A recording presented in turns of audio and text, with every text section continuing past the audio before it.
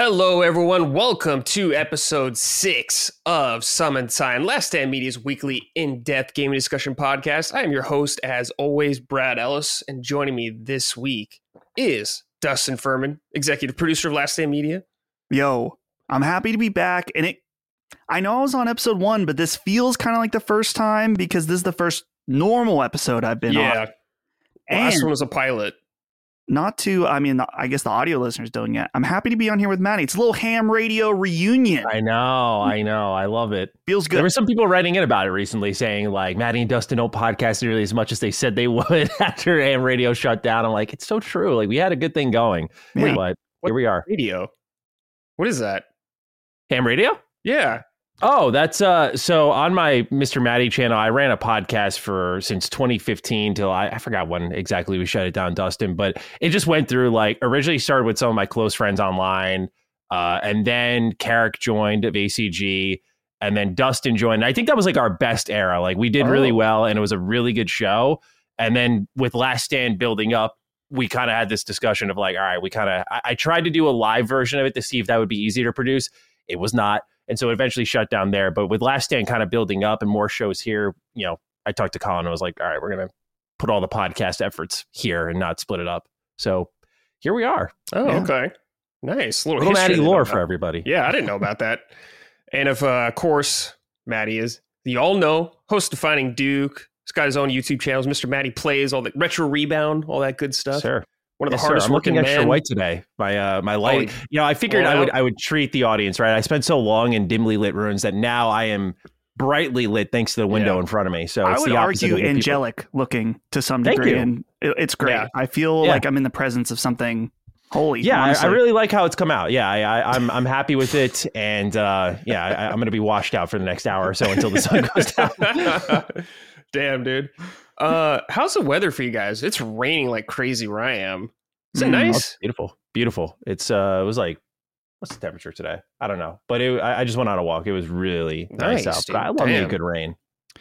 It's 43 here in Western PA. Shit. And actually, a little sunshine, which is crazy because we get next to no sunshine pretty much ever here in Western PA. Damn. But it's a weird mode. I don't know if it's like this for you, Maddie, but I took Frisk on a walk yesterday. And I had a flannel and like a windbreaker on my bomber jacket. And so when I was in the sun, I was like, oh man, I'm kind of hot.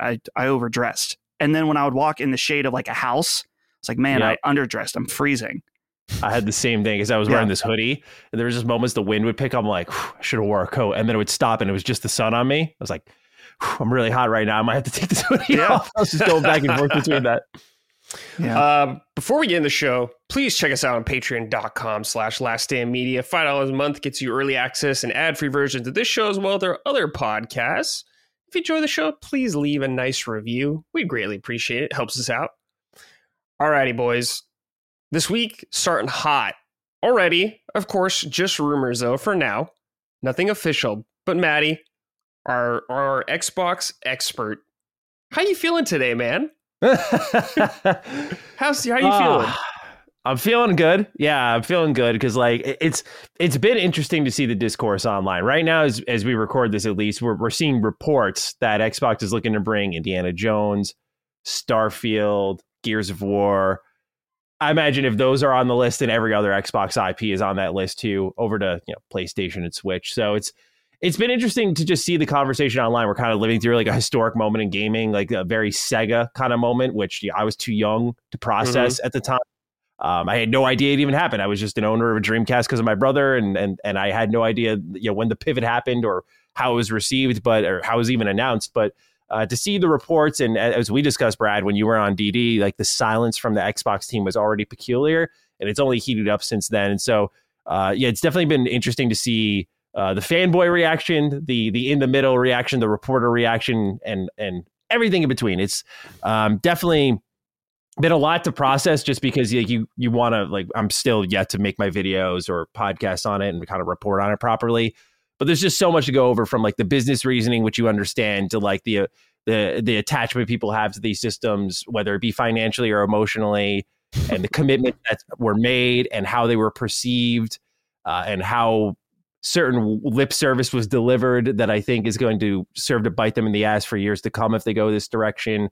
And then, of course, factoring it all in is good communication that's required to make this pivot, which Xbox has been notoriously horrible at. So it's going to be naturally one of those stories that just develops month after month as we learn more about it. But definitely, there hasn't been a boring week for Defining Duke in months, which has been great. So I don't know if we're going to have to rename the show at some point. We'll figure that out when we get there. Yeah, it's been good, man. It's been good. Dustin, how are you feeling about it? Yeah. Well, I was thinking about it yesterday this has been rumbling for a while, right? And I posted a little bit of a cheeky tweet today with a thumbnail that I made 2 months ago, which, Colin named the episode. So it's kind of like, it was a whole Sacred Symbols thing, but it was the Sega moment. And I put Jim Ryan shaking hands with Phil Spencer. I was like, man, this thumbnail is hitting different today. Oh, hitting different. Evergreen. Mm-hmm. And I was thinking about it because sometimes what I do, because we are in our little hardcore gaming space bubble, that I'll just sit and I'll explain what's going on to Holly and see what she thinks about it from not a total outsider, because she gets a lot through osmosis with me, but just explaining. I'm like, I feel like you could write down like February 4th in like, if there was a gaming history book, this is the day. Yeah. Like that. Potential. We don't know really. Again, this is unconfirmed, which it's been fun too, Maddie, seeing the response from our audience. I was having a conversation with some people in our Discord that I was like, I know you guys want to hear from us as soon as possible. And I really in my mind, I'm like, really appreciate that. It means a lot that people are like, what do these guys think? At the same time, letting like 1 or 2 business days happen, there's so much that's going to happen. Maybe not. There's either nothing is going to happen and we'll just be left to speculate, or we could receive some kind of official word on some of this stuff. And you don't want to like put something out there that is immediately out of date. So like all day I'm wondering, like there was initially a report that Phil Spencer was going to be on CNBC. Apparently that's not happening. So it's like, are they going to say anything today? Are they just going to keep quiet? I feel like it's we're in the midst. Everyone's like watching Twitter, seeing what's going to happen. It's exciting. But I don't know. It's just wild times. I feel like since the Bethesda deal, we're living in like gaming alternate reality. Yeah. And it's none of that has changed. And this is kind of like the biggest, it's crazier. It keeps getting bigger. It's like first Bethesda, then Activision. And now this news, it's like, what? Everything we know is changing. Yeah, it's really insane. I do remember Sega going away, Maddie, because I'm quite a bit older than you guys, but it was kind of wild, because I had a Genesis when it came out, and I loved Sonic and all that stuff, but I don't know, man. Sega's still around, so hopefully Xbox will... I don't want Xbox to go away, obviously, because they have so many great games, but I don't know, man. I think there's been rumors about them making like a Steam box kind of thing, I guess, where other partners can make Xboxes. I don't know if that's the way they go. If people still have an option, it's cool, but it still sucks. And I totally it's going to be a very unappealing option. Yeah, it's going to be. Yeah. Brad, Holly brought up an interesting point. This is why I like asking her. She said, well, if Xbox is out of hardware, then who is PlayStation's main competitor? Is it Steam? It will be. And I thought, in Nintendo, because she's like, has Steam ever tried to make a console? I was like, well, they did, but it sucked and it wasn't ready yet. It was like everything had to be on Linux. People didn't want to, developers didn't want to port their games. I said, but I wonder if they could try it now and it would be different because they have the infrastructure of Steam Deck behind them. I absolutely think they could do another shot. Yeah, with Steam Deck, it was like Steam Deck is a success, and they're just. Right. I feel like they're just going to keep building on that and make it easier and easier because people already hooked their Steam Deck up to their TV and stuff. So I don't see why not. They wouldn't do that, but we'll see if anyone else gets involved in the space too down the line. But I don't know. Apple. Dude, we said that at the same time. I heard you saying Apple as I said it. Same brains. Dude, an Apple console, as someone who loves Apple stuff, sounds horrifying. And I hate it. I absolutely hate the idea. A new console every year. It's going to be $2,000 from them. It's going to be insane. Dudes, I got some warm-up questions that I wanted to get us going with. I saw some of these and I was like, okay, I have to read this out loud. This is from Seth Slykus. Brad, Maddie, I feel like we need your takes on Colin's Winnie the Pooh sleeping style. How do you feel working for such a deeply disturbed man? Now, Dustin, I'll ask you, since you're on Sacred Symbols with Colin, sure. I know this is from there. It's literally Colin sleeping in a shirt, and that's it? No underwear, no nothing? That's it. Yeah, that's fucking unhinged, man. His argument for it, which he made on Sacred, was that the shirt keeps you snug and the lack of anything under keeps you free. And so I brought up the argument. I'm like, so you want to be snug up top, but you want to keep the boys free. Yeah. So, and then, I mean, there's this whole argument about like, is he practically shitting the bed? You know, if he's ripping ass in the bed, is the particles getting in the bed? Like, is his bed just a pink eye magnet? So, I mean, we're tainting Sacred or Summon Sign with Sacred Symbols debauchery. It's going to happen. It had to happen. I feel like Sacred Symbols debauchery just bleeds into everything else. It's just the way it is. Oh, yeah. Well, and dude, the shorts are great at highlighting that. I heard about Maddie talking about boning up in Japan. And, yes, indeed. I like this. I like somehow it's just bleeding throughout all of LSM now. Colin's a psychopath. I don't understand. Like, if you want the snug, just wear something loose down below. Like, you don't got to wear fucking tight jammies or whatever, dude. Get some loose ones. And like no boxers or something, dude. It's like, who the fuck does? Can you imagine going to a sleepover when you're a kid and just one of your friends does that, dude? Yeah, yeah. Like, does he shower before he gets in bed? Is that like a thing, or he showers after he works out in the evening? So he's still got some stink on him getting into. He's still got some stink. Yeah. Mm-hmm. Yeah. I respect the nude sleep on like some nights if you really feel you need it. Like some nights your body's just hot or whatever. I don't know. I don't do it. It just feels off. Right. Yeah. But dragging your fluids around and whatnot, leaking all over the bed. I get the mindset on a nightly habit though. Those bed sheets better be in the washing machine like once a week at least. That's all I'm saying, bro. Because he can. Colin is a good smelling, clean dude. Like we've been with him. Like we know he's not nasty, but like everyone just, like you rip some ass, you pee, like you just don't know what's on you, man. And you're dragging that into the most sacred place in the house, the bed, where it's supposed to be clean, get your rest. I mean, I get the nude sleep. I totally understand that every now and then. Sure. Know? Like you said, it's hot, but the shirt is an unnecessary accessory. I don't understand it. It's fucking weird. Yeah, you should just go all the way. Yeah. I don't. Yeah, it's so weird. Colin's a maniac. I think that's just the way it is. Yeah, I think it's also just like a mental image we didn't need. Yeah, how did this come up, Dustin? Like, anytime I see Winnie the Pooh, I'm gonna think of Colin, and that sucks. I don't want that. I'm unfazed by the image just because I've been in Colin's shower with him a few years ago, and when we rebranded the company, that intro video. So, anything. There's nothing that phases me with Colin Moriarty at this point. You've become numb to it. And I'm numb to it. That's true. All right. Maxi Lopez wrote in. Hi, Brad and Co. I'm a huge fan of what you're doing with Summon Sign. My question is hopefully a rather simple one. When can we expect guests outside of LSM to join? I ask this not in a bashing way. I just hope not everyone has cut you off from joining the GOAT of all gaming podcasts. Whoa. Good question. I reached out to some people trying to work with some dates and everything, but we shall see. Maybe I got cut off from some of them. I have no idea. But I guess that's you find out over time is what I learned. Find out over time, but as you reach out more and more, you just find out certain people don't want to speak to you anymore. Yeah, exactly. But yeah, definitely want to get guests on here. I want to get Hogue Law on here in some time. Yes, sir. Some other people. But yes, the guests I would like, I really wanted to get everyone from LSM on first before I brought in guests. And some weeks, the roster, with what games are out, sometimes a specific roster makes more sense to me. Like this week, for example, it's all of it. It's like totally our bread and butter right now. So I had to invite these boys on.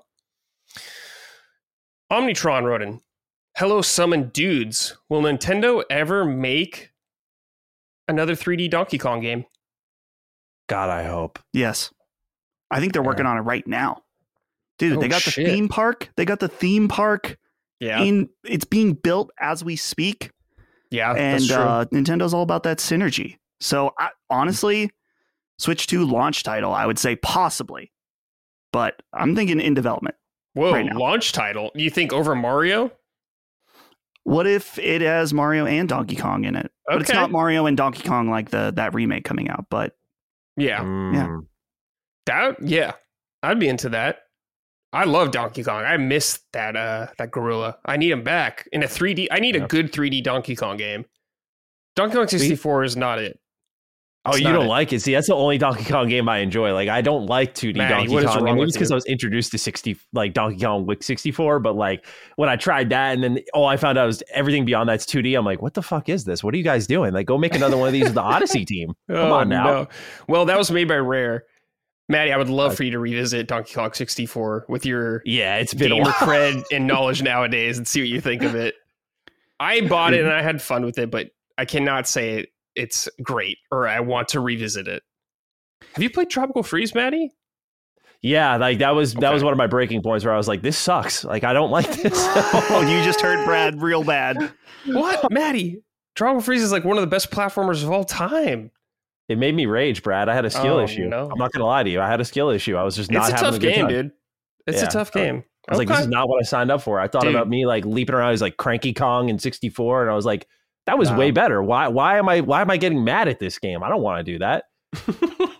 So Brad, I remember. I'm definitely not a Donkey Kong connoisseur. That's for sure. I remember renting Donkey Kong 64 for the Yep. Nintendo 64. Yep. I feel like I will never forget first hearing the DK rap. Like it's a core memory Oh, yeah, of course. now. I was like, what are they doing? Like, how is this even possible? And when they do the DK rap in the Mario movie, you know, they did that for the boomers, the millennials, Yeah. and they got me. I mean, they really got me in that moment. I Oh, was like, dude, "You it's a fuckers." great Ugh. song. It's Yeah. a great song. Don't get me wrong.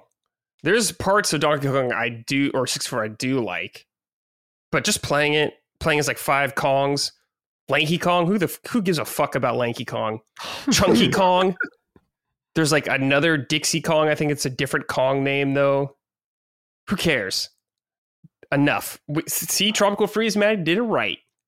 Donkey Okay. Kong, Diddy Kong, Cranky Kong, Dixie Kong. That's all you need. So You the don't need Kong Kitty roster Kong. is what matters most. No, but it is an important factor. Okay, Mm. I'm It still is a learning factor. here. But yeah, Nintendo, bring Donkey Kong back, all right, dude? And Meatball wrote in, what's up, you dripping wet sussies? Oh, Warm-up question. goodness. Yeah, good. I think that is the most perverted thing we've gotten so far. Keep them coming. You put out a challenge number. I know. By saying Keep them that. coming. Keep them coming. I'm looking to create a video game music playlist for working out. What games or series have some bangers that are must-adds? People are working out. Hold They on, I want got jams. a Spotify playlist. They want some jams. Oh, Maddie said, because Maddie, I know you and Cog both you specifically listen to game music when you work out. Yes, sir. Yes, Nothing sir. else hits right. Like, I've tried everything, but like when I just decide to let go of my ego, and I'm like, you know what? I'm not weird for this. Yeah, Oh man, Final Fantasy has some real bangers for of sure. course. Like all of their battle music and whatnot.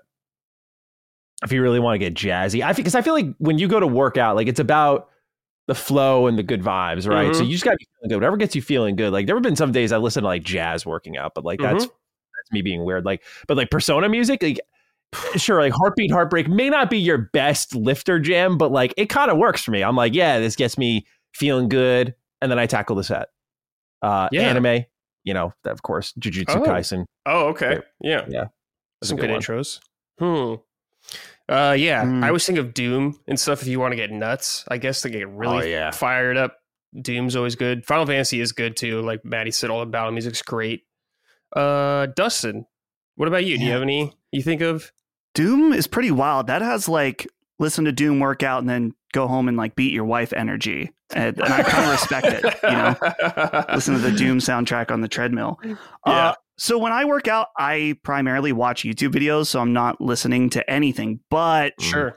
Maddie, you bring up Persona, and I'm just thinking like, dude, if you put on like the 1 hour like loop of Rivers in the Desert from Persona 5. I mean, I think you could probably never stop running with that song on, period. 100%. Like you would just be totally set forever for that. So yeah, the anime one's a little interesting, Maddie. Like I'm thinking about if I like had a One Piece playlist running. Like I'm curious about that. I had the One Piece intros actually on my playlist at one point. Yeah, like they because I think it's just like the connection to something I know and how like exciting it is to me. And just once I feel that, then I'm like, okay, I'm good to do what I need to here. I don't want this podcast to get heavy right off the bat, but I don't know. Maybe Brad, you and I can tag team this. Whoa, Maddie, right. Whoa! I need to ask you a very serious question. All right, Have you fallen off One Piece? Oh man, no, not. Yes and no. Okay, so like the yes is not a okay. You got to hear me out, Dustin. Like when I say yes, I mean like not out of disinterest. It's just that like you know what the if you will, the mistake I made was like me and Laylee kind of made it our together show. And since it's like 1,000 episodes, when you make the couple show, you know like those are hard to burn through. You got to schedule the time out, block it out, and you know you can't be like. What I typically do with anime, like I've burned through like Frieren, which is amazing, by the way. Like I'll go to the gym and what I do now at the gym is I'll go on like the elliptical or whatever, and I will just watch anime. I'll watch like 3 episodes and then just go home. So I don't like have to make sit down time for really my anime. And that would be great for One Piece because like I caught up on My Hero that way. I caught up on JJK that way, finished Frieren that way. But One Piece I can't do because it's like me and Laylee have decided to make this Art Together show because she loves it. It's like her favorite show. She loves it so much that she got to like episode 450. It started over with me, and now we're on episode like 140 something. We're still a ways to go. So past Alabasta, but you know, not nearly into the thick of it. Truly, Maddie, you and I have a similar situation with One Piece because it's Holly and I's show where she had watched up to the end of Skypiea on her own years ago, and then restarted with me about a year and a half ago, maybe almost 2 years now. Yeah. So we've been burning through it for a long time. And we still have a long way to go. Pretty deep. You're pretty deep in, at least compared to me. Yeah. Well, you're on Alabasta right now. Yeah. Or I've just finished it up. And there was like a couple of filler episodes. Like we're skipping filler. I know there's no quick way around One Piece, but like we're just trying to, we're trying to economize the time as best as we can. I think skipping filler is totally legal. No problem with it. One Piece though, dude, anytime you bring up One Piece, there's some guy on Twitter. It's like, have you checked out One Piece? It's way faster. Check out One Piece. I'm like, dude. Yeah, to me, it's like with Trails. Like, I don't want to rush it. There's no need to rush it. It's just because there's no quick way through 1,000+ episodes. You're still watching hundreds. Yeah. So watch the 1,000. Yeah. That's the problem with One Piece. Everyone just looks at the finish line and not the journey along the way. That's the way you got to do it. Can't think about just being like, oh, I got 800 left. Oh, it's going to take me so long to catch up. Just fucking watch it. Go with the flow. That's why I'm proud of Dustin. Dustin is sticking with it. It's been a little rough the past few weeks, not going to lie. It's okay. You've still been doing good. It's not my fault, though. Okay. I know. It's the couple show. It's my wife's fault. I think for your couple show, you're doing very well. Yeah. Like, my girlfriend doesn't give a fuck about One Piece, so I did all that by myself. But I did it over like 15 years. So now, it's been a while. Maddie, with it being your couple's show, shows the depravity of Holly and I is that we'll watch One Piece and then, we're getting ready for bed, laying in bed, and we'll just talk shop about One Piece, sometimes up to like 45 minutes. Damn. Laying in bed, where we're just like, what about this character? Is this foreshadowing? Do you remember this guy? What if this is going to happen next? That's awesome. That's actually what we were just doing. Laylee and I just watched all of the season 1 of The Boys this past weekend. Oh, nice. And yeah, it's my first time checking it out, and it's so good. And apparently the next 2 seasons are great. But yeah, we like sat there for an hour after we finished the first season, just talking about, where it could go. Cause we were going to start like season 2 right after, but we're like, let's just do this every weekend. Like there are 8 episodes a season. We'll just burn through it Saturday, Sunday, and just make a thing out of it. Just marinate. Yeah. So it's, also like that's the thing. I kind of want to like process it and everything just before I leap into the next thing so quickly, but fantastic. Cool. Yeah. I can't wait for the day Dustin's caught up with me. Then I can finally be unfiltered with Dustin and talk about anything. It'll be a while, but we're getting there. It'll be a while. We're getting there. Cause then you gotta read the manga to get all the way caught up with me. But I know it goes way faster. Yeah. Way faster. Oh yeah, you can get through an arc in like a few sittings, depending on how long you read. Yeah. Especially, because like with One Piece, I remember that when we were like really grinding it out, like you can skip the intro and then the recap, and it's really like 15 minutes of new content. And so you can just catch up really quick that way. Yeah. All right, boys. Enough with the weeb nonsense. Let's talk about some more weeb nonsense. Just kidding. Persona 3 Reload is here. We all love Persona here. We're all big fans. Persona 3, excellent video game. The one that kind of put the series on the map, I'd say, for most people, me included. I have played about half of FES, and I played all of P3 Portable. What's your guys' history of Persona 3? If there's any. Maddie, go for it. For me, I played Portable first. Portable was the jumping in point for me when I was waiting for 5. So I played 4 in high school, replayed 4 before 5 was coming out, and then I had 2 weeks, and I was like, all right, let me try out Persona 3, because the first time I tried it after 4, I didn't really like it because Tartarus ass. Yep. And so I tried it again and got through it. It took me about 40 hours, and I ended up really liking it. I didn't like Tartarus, but I ended up really liking the story, especially the ending, and its characters, like I just especially. And then recently I went through, actually made a video on Retro Rebound about it. I played through Persona 3 FES for the first time, just testing out and seeing what the answer was. Because I already knew what the base game is, so I didn't really have to run through that, but seeing what the answer is through a shared save file. And that was, to me, really like eye-opening, because this is like the big controversial part of Persona, like this kind of dungeon crawly. It adds meaningful story in some points, but controversial parts in others, like changes with Yukari's character and whatnot. But also this follow-up to what was a pretty jaw-dropping conclusion, I feel. And so that's very recent history. But yeah, man, it's a entry that I feel has needed what I call the grand unifier. Like, take these elements from FES and Portable and the base game and put them all into one, like in a remake, and they kind of do that, kind of. But there's much that was left on the table that I'm sure we'll get into. So yeah, I love Persona 3, especially after the remake here. There's a new surge of love for me, where I'm like, yeah, this feels like if the game was done properly from top to bottom, what it would be like. And so it's much higher on my list now. I don't know if it eclipses Persona 5 Royal for me or 4 Golden, but probably base Persona 5 for sure. But we can talk about that more later. Really like Persona 3. Yeah. Dusted. Yeah.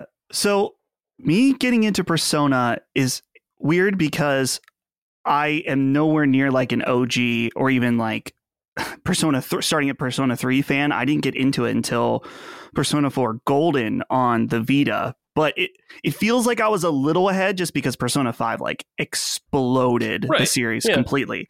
But I'm in no way like some kind of OG. But after I played Golden, I wanted to play 3. And at the time I looked at my options where I was like, okay, there's Persona 3 Portable, which has the female MC, which is cool if you want to do that option. And you can take control of individual party members in battle. That's pretty good. Yep. But I didn't like that. It didn't feel like I was going to get the authentic experience because of the visual novel style cutscenes, stuff like that. Yeah. So then I looked to playing FES instead, which I had bought on my PlayStation 3. And I played through some of it and was so annoyed by not being able to control my party members. And I was annoyed. This was well after PS4 was out. And so like booting up my PS3 and having it hooked up to play this game, I was so annoyed by it. And I eventually just fell off of it. And I was like, eventually they're going to put this together in a way that it will make sense for me to play it. And years and years and years went by. And now finally we have this version. So this is, I'm already, I think, well, maybe not past the point where I played before, but I'm already feel like I'm getting new stuff. So it's feels like mostly a fresh experience for me playing this game. And it's been really, really awesome, just as a huge fan of 4 and 5, of course. Yeah, I've probably played the least out of all of us. I think I've played like 4 or 5 hours, I think, of this game, but it has been really fun revisiting it because I haven't played through Persona 3 in a pretty long time, so I forget a lot of it. Like when I see characters, I'm like, oh, yeah. I kind of remember some of you, and like the social link characters, I remember that. But like the main story, I don't remember how we get to the point where, Maddie, we know where it goes. So it's been really fun revisiting it and just seeing a lot of these spaces, like just being able to rotate the camera in some of the environments. I'm like, whoa, I can like see everything now. This is awesome. But I'm curious about Tartarus because Tartarus so far is still boring as fuck. I haven't like gotten super far. It's better than it was before, though. I will say that 100%. I think one part of me likes that it's very similar to the original. It's just like very basic floors. There's nothing like special to them. There's no like interesting navigation, I would say, whatsoever. You know, you just flat and there's like maybe a chest there, and that's okay. It's fine. That's like what the original was like. But I do think games like P5 kind of like really hurt that experience for me now, where I go back to these games. I'm like, oh, it's so basic. I think of P5 and like all the verticality going on and like dashing around the environment. So I miss a lot of that, but I still think it works fairly well here. I'm just curious to see, like, especially Dustin, what you think about Tartarus and going through it. Like, does it change up more as you progress further? Like, I remember in the original, like, Tartarus was boring the entire way throughout and just very a pain to go through, honestly. How does it get better as you go along, would you say, at least from the layout? That's probably a better question for Maddie, because I'm only on I just got to the second section. Okay. So yeah, Maddie, you've played a lot of this, right? Or have you finished it? I have not finished it yet, but I have a good amount of time in, like 40 plus, 50 plus hours. Okay, like that. You're deep then. Yeah, I don't want to like ruin too much for anyone listening, but what I will say is at first I think Tartarus is pretty boring. Okay. I should also disclose one thing. I did do a sponsored video for Sega, just talking about Persona 3. They reached out and they were like, "Hey, do you want to talk about the game?" And I said, as long as I can say what I like and dislike, I'm cool with it. And they said yes. So, just so people I'm transparent with people, knowing that while they didn't directly reach out as an agency, still like there was a sponsored video nonetheless. Yeah. So I don't want to spoil too much, but like Tartarus at first is really boring because it just kind of gives you like the base core formula that was in 3 Fests and 3 Portable. And you're like, all right, just kind of simple dungeon crawling. Like that first block or so is a slog. But they made massive improvements to Fuka. She is really good. Like when you look at Rise and you look at Futaba and their abilities and then what Fuka can do, she's awesome now, which is really great. There's this new Showtime like mechanic. There are like new kind of hidden dungeons, if you will, that you can discover. What else is there? The new shifting mechanic, which is, baton passing, I think really lifts the combat up. There are many borrowed mechanics from Persona 5 that come in here, but I think Persona 5 is one of the best feeling turn-based games you can play. So I don't view that as a bad thing. Maybe it's not as exciting and new, but like baton passing, I think should just be in every Persona game. Like it's so well done. And so much more, they've added new events because like you can't play as like the FemC. So like they have to do these dedicated events. Like for example, as your exams are approaching, you get time to sit down and study with the group. And they're like these new fully voiced kind of visual novel sections that are really funny. So they just inject, it's a lot of small changes. Shuffle time is totally different. Like you get these Arcana bursts if you pick these major Arcana cards, and you'll get like, the longer you spend time in Tartarus, the more XP you get. So it kind of gamifies it. Like, okay, you want to grind, you want to fight. So it's not like the one size fits all fix, I think. Like to me, that fix would have been like, okay, you have these many blocks in Tartarus, make each one kind of like a palace in Persona 5. And I think you're going to just redesign them and you'll win a lot of people over. But they didn't do that. They stuck to their guns, which I respect, even if it's not my favorite choice. But I think they add enough meaningful gameplay elements throughout that Tartarus isn't that bad. I will say 200 plus floors, so it can, for those who don't know, it's like it's at first you're like, this isn't that bad. And then as the mechanics settle in, I think it's definitely palatable. It's much better than it's ever been, but it still is by the end, especially if you're overpowered, you probably are I can imagine you're probably going to just want to be done with it. So it's, I definitely like it a lot more. But it's not the pure fix I was hoping for. But I mean, the mechanics are fantastic. And so I enjoy my time in there. I definitely don't dread going in there. I don't drag my heels going in there. I don't avoid going in there. I don't roll my eyes in there. I do wish they did a little bit more exploration wise. There are cool random things you'll find. The other thing that's kind of different now, last thing I'll say is just when I was playing like 3 Fest or 3 Portable, there were times like you'd spawn and the stair set would be near you, which is great a lot of times because there's 200 plus 4s. Like you just want to go sometimes. This game will like typically spawn you at one. Like I don't remember. There's not been a single time where I've spawned on one side of the floor and the stair set's near me. It's always on an opposite end. And so you have to run through a lot of shit to get there. So Tartarus can feel a bit longer because of that too. So yeah, it's like, I don't hate it. I can't say, oh, I love Tartarus, but it's, I'd say I rank it as pretty good now. I rank it as pretty good. That's really good to hear. I think everything you said sounds good. I totally forgot about Baton Pass or whatever being new. I think stuff like that really helps the combat and just the flow of battle. Yeah. Because I agree with you. Like Baton Pass should just be in every Persona game from now on because it's always about just breaking weakness and whatever. So I love all that. I'm glad to hear it gets a little better though. I guess I kind of agree with you, Maddie, where it's like Tartarus isn't ideal, but it seems not as bad in this one. So I'm not like dreading it as much as I used to in the old ones. And I think a lot of that is because of some of the combat changes.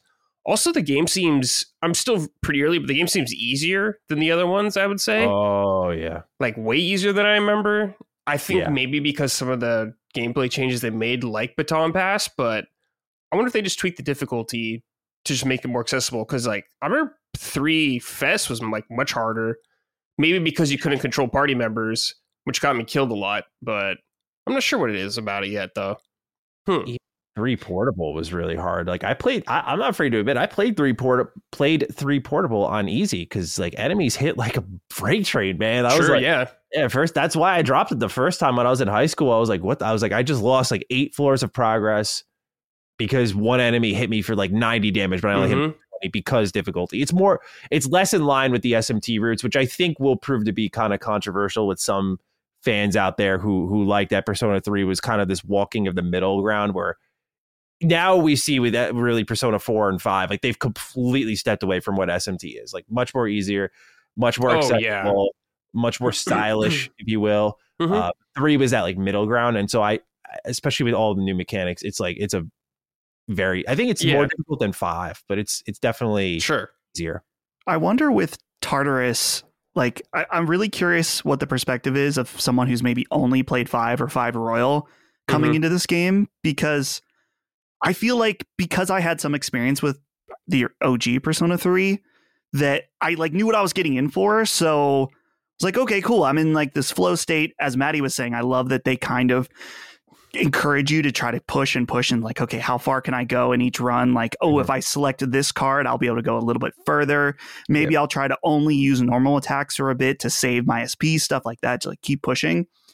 But so I guess I had it, like I was like mentally prepared for what Tartarus would be. So I wonder if like Persona 5 players are coming in like, what is this? This isn't good. You know, that's true. Yeah, I agree. Yeah, I do wonder what newcomers think about all that kind of stuff. From what I've heard of the game, everyone's been pretty positive on it, but I wonder if that's just people who are Persona fans already. I'm really curious to hear what like P5 only people or newcomers will think about this game. How you feeling about the cast? I like this cast a lot. Junpei, of course, the best friend character that they always do, the Yusuke and all that kind of stuff. Same character. That's totally fine. I haven't got obviously introduced to all the characters yet, but I do like the cast a lot in this game. I do like the new voice acting too. I've been hearing some of the English of it. I'm like, okay. Of course it's different, but I think it's pretty solid so far. It's interesting to hear because I said in my video, I was like, there's like Akihiko, I just can't, bro. I was like, who the fuck is this guy now? Like he's a shell of himself, man. Like who is this dude now? Like he's got some funny moments, but his VA is not bad. Like none of these performers are bad, but in the terms of casting decisions, it's just not, especially Akihiko. not I haven't feeling heard them a lot Yukari yet. was an adjustment. Junpei's the best, 100%. Junpei's very good. Yeah. Yeah. He's great. This is so interesting just because it's been so long since I played Persona 3 that no one has really bothered me. But I also don't even remember what their voices sound like to begin with. So I also really miss Yuri Lowenthal as the MC. Like the way he would yell certain attacks in the original game. I'm sure he's super expensive to get now, but I do really miss that because this MC doesn't sound bad, but it just doesn't sound as like edgy as he looks. Sure. Yeah. So it's missing a little bit for me. I'm not in love. I haven't with heard PA. him the MC a whole lot yet, I guess, but I do remember Yuri like going Persona, like shooting himself in the head. It was really cool. So good. I wonder, actually, I have a question for, I guess, Maddie, who's played the most, but I guess, Brad, you've played the old version, is that the thing with the main cast in this game is that the beginning of this game is totally unlike Persona 4 and 5, where those games at least have like a little more of a lead up into the situation. And in this one, you're kind of immediately put into the situation with a decent amount of the main cast of the game. But in addition, and maybe this changes later, but your main characters aren't social links. There's just one social link for the team. And so while that may change later, and I know that some of the female characters are romanceable later, so I don't know how that works in there, but it's weird that not that I'm even that far, but I feel more disconnected with the main crew in this game so far than I did with the smaller crew of 4 and 5 that you have at that point into the game.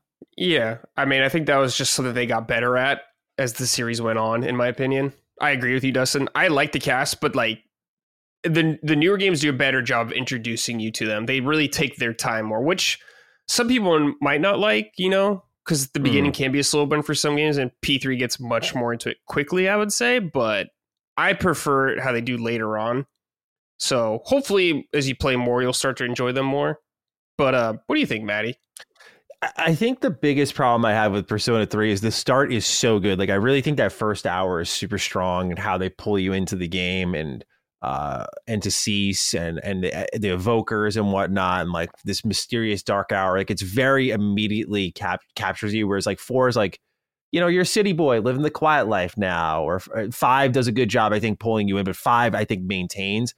What happens with 3, in my opinion, is you get through that first hour or so, and then I didn't realize it because it had been so long, but like you just get this month and a half really of just free time. Like you don't get any connections with characters. You just go into Tartarus occasionally. You spend time working social links with other people. It feels like the main cast is pulled out super immediately up until really it's not June or July that I feel the game kind of has this direction like, okay, here's this really important character and like, here's your goal and here's what's going on. Like there's dissent in this group and let's go now. Like it feels like it really kicks off there.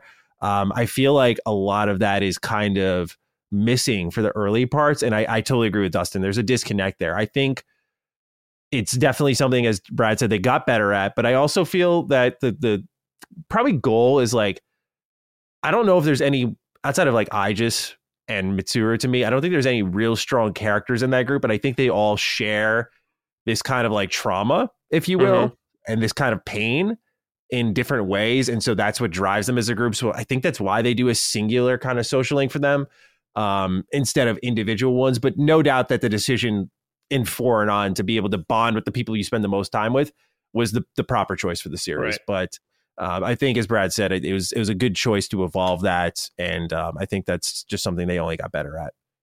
Yeah. Let's talk about like I guess just visually. I think the game looks pretty nice, man. Honestly, obviously, it's very inspired by Persona 5, and I think the new menus are really clean. I really like them a lot. Like him falling into the water every time you boot up. It's just like, chef's kiss every time I see that. How you guys feeling about like I guess just from a visual standpoint? And I don't know, it's like the visuals are really good. I really like the new music a lot too. Dustin, I know you had some bold statements on Twitter about it. It was very good. We can get into that. Hear it. I didn't catch this. Let me hear this. Dustin, go ahead. Okay, well, I guess first I have a mini sorted out for this game. just for this shit. game. I have a different sorted Let's out hear it. later, but this game looks so good at certain points. It runs at 4K 60 on both PS5 and Series X. Looks amazing. Right. But the dorm, I immediately when I saw the dorm, I'm like, something's wrong with this room. It does not look right. What is wrong with this room? It looks bad. And then I watched the Digital Foundry video and I was like, what are they going to say about the dorm? And they were like, oh yeah, there's like barely any shadows in the dorm. Like if you look over, there's like a bar So with true. seating. And I'm like, So this just looks like assets in a 3D space. So like, So I don't know, like true. I it's, didn't they were notice talking that. about ambient occlusion and stuff like that. And it's like, it just looks, that dorm room, which is a place you spend so much time, looks so flat that even they brought up a comparison of the original Persona 3. Oh. And arguably in some ways, in terms of lighting, it looks better than Reload. Wow. So it's a very, I mean, it is kind of a minor nitpick, but at the same time, it's like, dude, this is like a big space. No, yeah. The other thing too, I saw this going around on Twitter and I'm glad someone else brought this up. There's one place when you go to the nightclub where they wanted to show that there's lots of people in the club, but they're just like standing there. They're just frozen. There's all these frozen. Yeah, the nightclub is weird. Yeah. It's just a little weird where everything Yeah. else, I feel like the presentation, I mentioned the ray tracing. There's like perfect reflections in the blood on the floor in Tartarus. And the lighting in there is so cool and dynamic and atmospheric. And then there's these few things like, like that. This room feels weird. It's very nitpicky, I know, but No, Maddie, I think that's totally fine.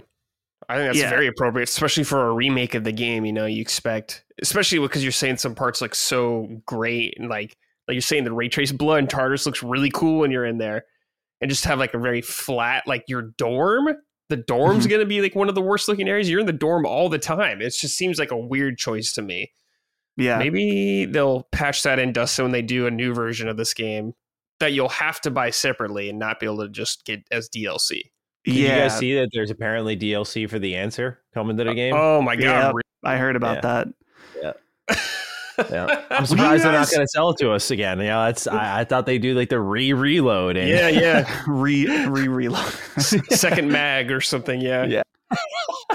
What do you guys think about the fact that I when I saw the character, like the portraits, I was like, oh, cool.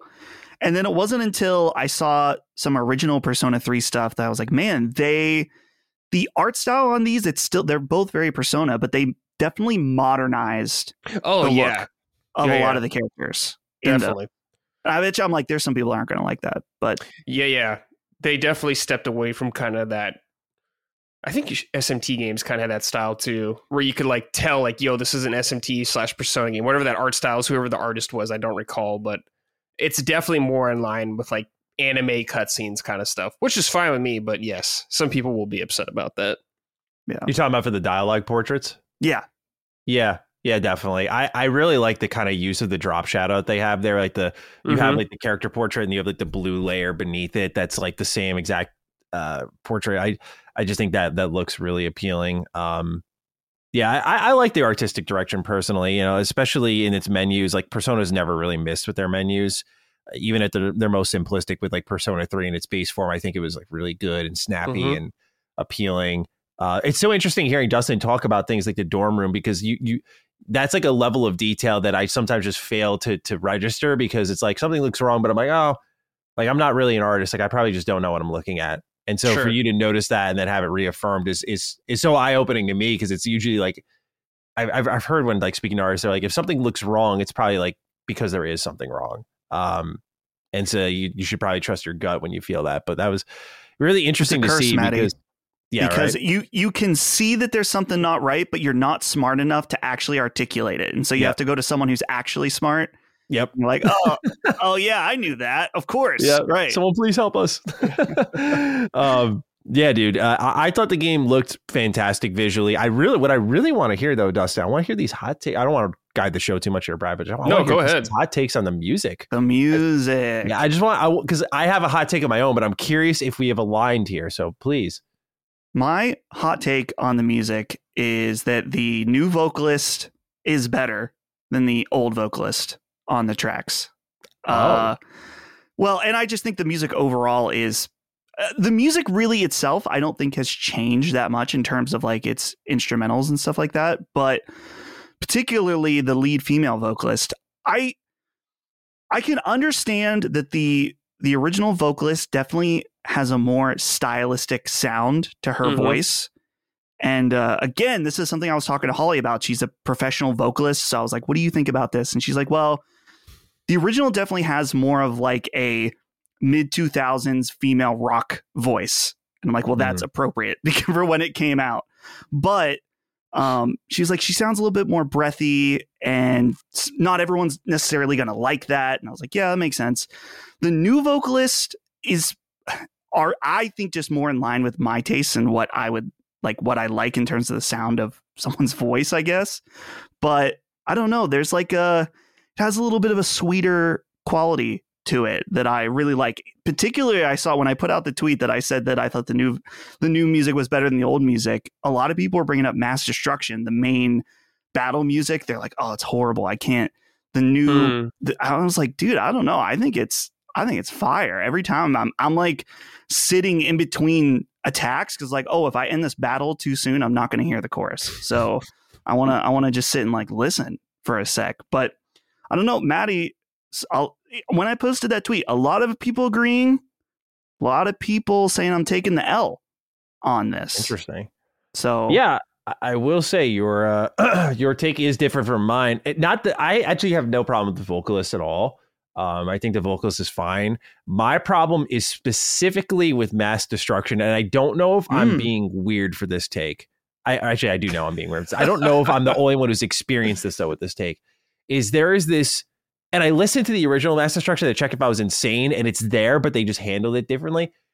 At the start of the song, after they do like the baby, baby, baby, there's like this. We were just talking, Dustin, about I don't know how to articulate what I'm hearing because I'm too dumb, but someone out there will. There's this like thing that happens, and it's so fucking loud compared to the rest of the song. And when I'm playing with headphones on, it is so goddamn overbearing. I'm like, this is awful. I can't take this. Like I hear it above everything else, above the vocals. I hear it above any instruments. It's this.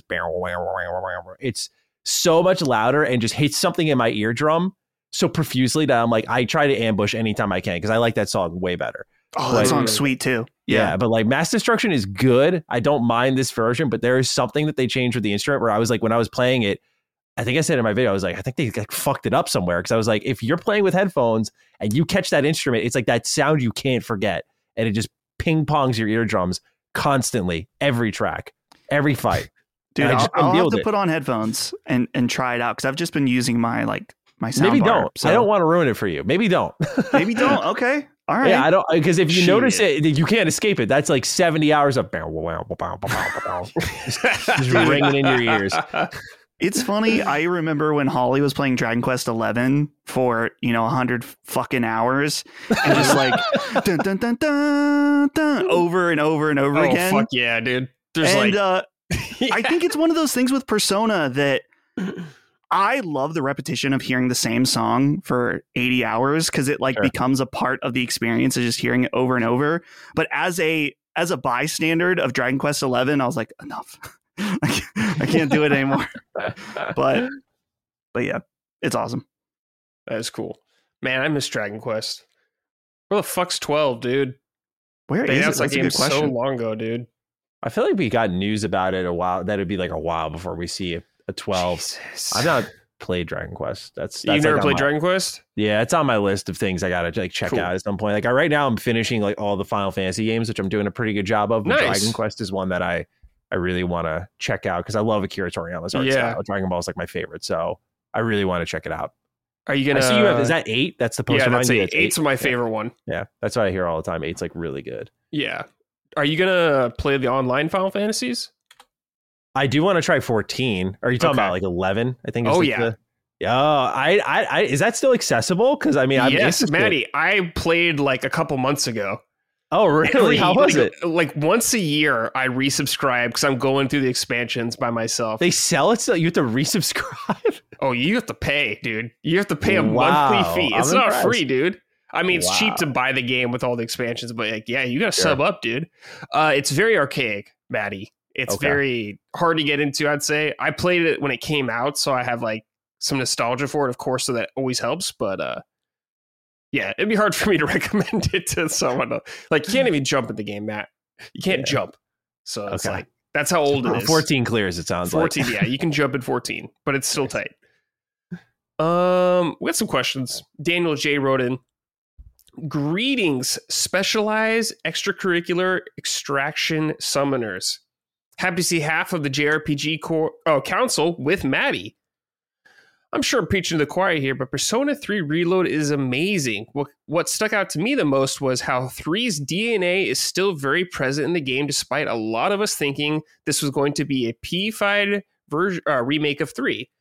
But it seems they took everything great about the original and 5 and put them together, which makes me wonder, how are you guys feeling about this game compared to 5? And an optional bonus question, how are we feeling about what this game could mean for the inevitable Persona 6? Keep up the great work, guys. How are we feeling about this compared to 5? We'll start there. Personally, I think Persona 5 is the best one.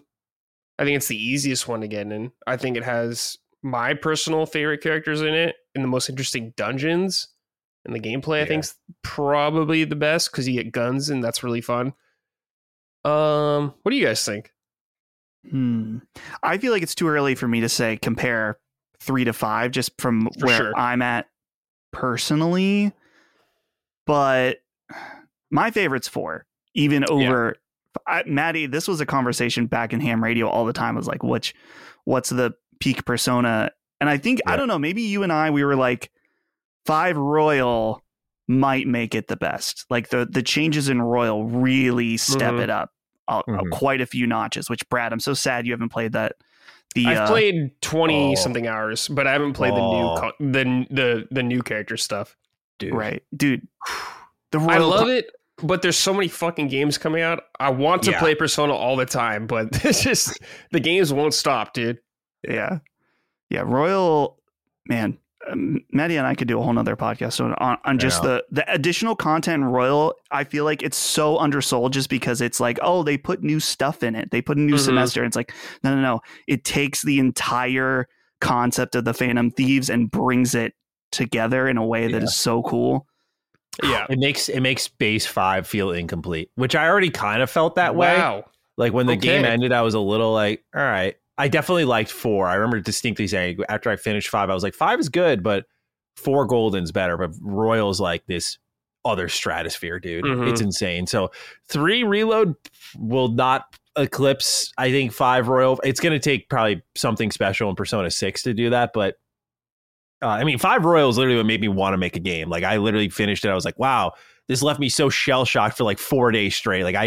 Like, what am I doing? I'm making YouTube videos. Like, I need to try to do something else at least in my life. Like, it just sent me into that fucking mental state. That's cool. But when it comes to 3 Reload versus Base 5, I think you can make the argument. It depends. Tartarus is like the defining factor. Like, I think they got enough gameplay elements where I think Tartarus is enjoyable enough. But at the same time, 5 is so tough to compare to other JRPGs because no other JRPG cares about their dungeons like 5 does. None. Like, when you really look at the interior design and the mechanics, I think the closest we maybe got was Tales of Arise. That felt like a really high budget JRPG that had like interesting dungeons and things going on within their spaces. But otherwise, I feel like Royals just and 5 are just in a league of their own. So it's tough to compare. So with that aside, like I do think 3 Reload does take a place above Base 5 because I didn't feel an attachment to the characters as much. I thought the main plot stumbled in some ways after Kamoshida. Like, I thought you had this fucked up villain and then you kind of bring like Madarame in and Kanashiro. And I'm like, all right, like, it's really about the characters they're connected to more than anything. Royal, just with its new scenes and whatnot, just elevate all of those. So it makes everything much better. But 3 Reload, I think, can trump Base 5 for sure, especially because of all the new gameplay elements. It's really good. Cool. What about Persona 6, though? We didn't touch on that because I get asked this question anytime I do a mailbag. This is always a question that comes up, like, what do you want from Persona 6? And it's like, dude, I want to be surprised and delighted, and I have no idea what that means at all. Yeah. Just because 3, 4, and 5 are such I don't know. They have this perfect line of they have this unity in their style completely, but they are totally different in their style at the same time. Mm-hmm. And I don't know what you think, Maddie. I'm curious. I feel a little bit of concern's not the right word, but just like hesitation about 6, just because it's not going to be the core Persona team since they've been making ReFantazio for the last, since Persona 5. So there's like this concern about handing off the baton to somebody else and what that means for it. And so, yeah, dude. Do you remember like a few years ago, there was, maybe it was last year, it was like Persona 6 is going to be revealed soon. And then it didn't happen. Been a rumor for so long. Right. Which is really weird. But I don't know, Maddie, what do you think? I agree with you. I know there should be no reason to fear, but with the original team not there.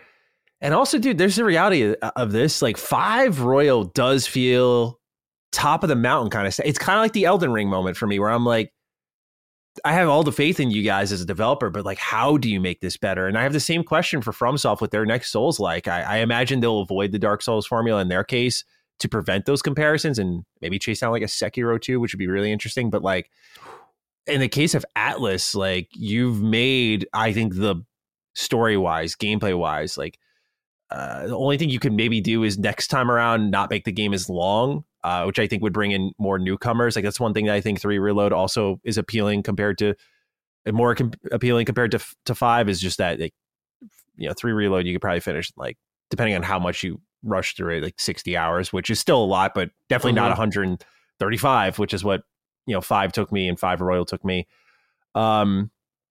But yeah, I do have that shared concern, Dustin. Like I don't feel as confident just because not only do they have to overcome what Persona 5 Royal did in my eyes, like they should at least reach for that.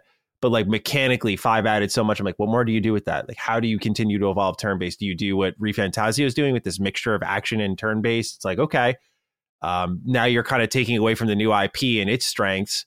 Do you do what Yakuza is doing and kind of have these more like mobile areas? Like they're probably going to do something with movement would be my guess. Like that would be a good wrinkle and mechanics built around that. But it's also the story, man. It's like, how do you, like, what is the theme this time? Every Persona game is built around a theme. Like 3 is life and death, 4 is reach out for the truth, 5 is fighting injustice. I don't know why. It's a weird take, but I feel like 6 is going to be like this. Every game has a color tone, right? Like 3 blue, I think 4 is like a yellow, and 5 is red. So I wonder if like is 6 going to be like green, and like what does those colors mean certain things, right? So it's like it going to be a game about like disease and sickness or something along those lines. Like that's the other part is like the theme is obviously they have the Jungian philosophy that kind of pushes the whole game forward, but like what's the underlying narrative theme that drives Persona 6, because it has to be powerful, right? And is it going to look like a reaction to COVID if it's based around like sickness and illness is the other thing I thought of with that idea. So I could go on obviously, but I share, Dustin, that sort of like hesitation is the best word, right? Like, okay, I shouldn't just ReFantazio. I got all the confidence in the world, man. I'm feeling real fucking good about that game, but like Persona 6, it's like, all right, it's the new team. It's like Kingdom Hearts, right? You got like the A team and the B team. And you can feel that throughout. So hopefully, as we saw, like the Kingdom Hearts team, a lot of them left to work on 7 Remake. And I think when you look at Kingdom Hearts 3 versus 7 Remake, like you kind of feel where the talent went for the most part. So that's how I'm looking at it. Yeah, like I'm not holding my breath that like 6 is going to blow my socks off, but we'll see. I'll tell you what I'd like to see from 6 is I would like to see it set in college this time instead of high school. Yeah, that'd be I think aging the characters up could be interesting and putting them in more adult situations, I guess. Yeah. More stuff like that. I would also like to see combat evolve beyond just a dungeon. Maybe not just fighting in a dungeon all the time. Something more in the real world, coming into the real world or something like that. Because it's always like, it's usually like in a space, I guess. You're in the palace, you're in the Midnight Channel or whatever it was called, you're in Tartarus. Maybe some of those elements bleeding out into the world more and affecting the real world. Something more like proper SMT games do. Like, I don't know if you guys played SMT 5, but like the world just fucking destroyed and stuff like that. So wonder if they can just throw some interesting things in like that in there. But yeah, I would just like to see them. I think aging them up and just college would just be a different enough experience, than high school. I agree. So Good I'd call. like to see that. But yeah, the color I do wonder about. Green or purple, maybe. Purple was Persona 1, so you got to wonder, okay. do they respect that or not, right? That's a good question. What if they're just like, the color for this one is like black, or it's like just white? That could be intense. That would be cool. Just a shade. All right, we got one more question. Chess Wombat wrote in, or Cheese Wombat. Hello, you sultry sign summoners. I'm about 10-15 hours in Persona 3 Reload as writing this, and I'm at it's my mostly first time player of Persona 3, have dabbled in old versions. I'm having a wonderful time getting to finally know this world and these characters that I've heard so much about from other Persona fans over the years. One thing I've definitely noticed while playing, however, is how this remake just keeps as much intact as the original. Wait, is this the same email? Hold up, reload. Roll it back. You double check this. It's kind of similar question, actually, now that I think about it. That was the last one. Let's read this one. Sorry, Cheese Wombat, you got cut, but thanks for writing in. Kazin Risk. Hey, sexy summoners. Now that Persona 3 Reload is available, what order should a newcomer approach the franchise?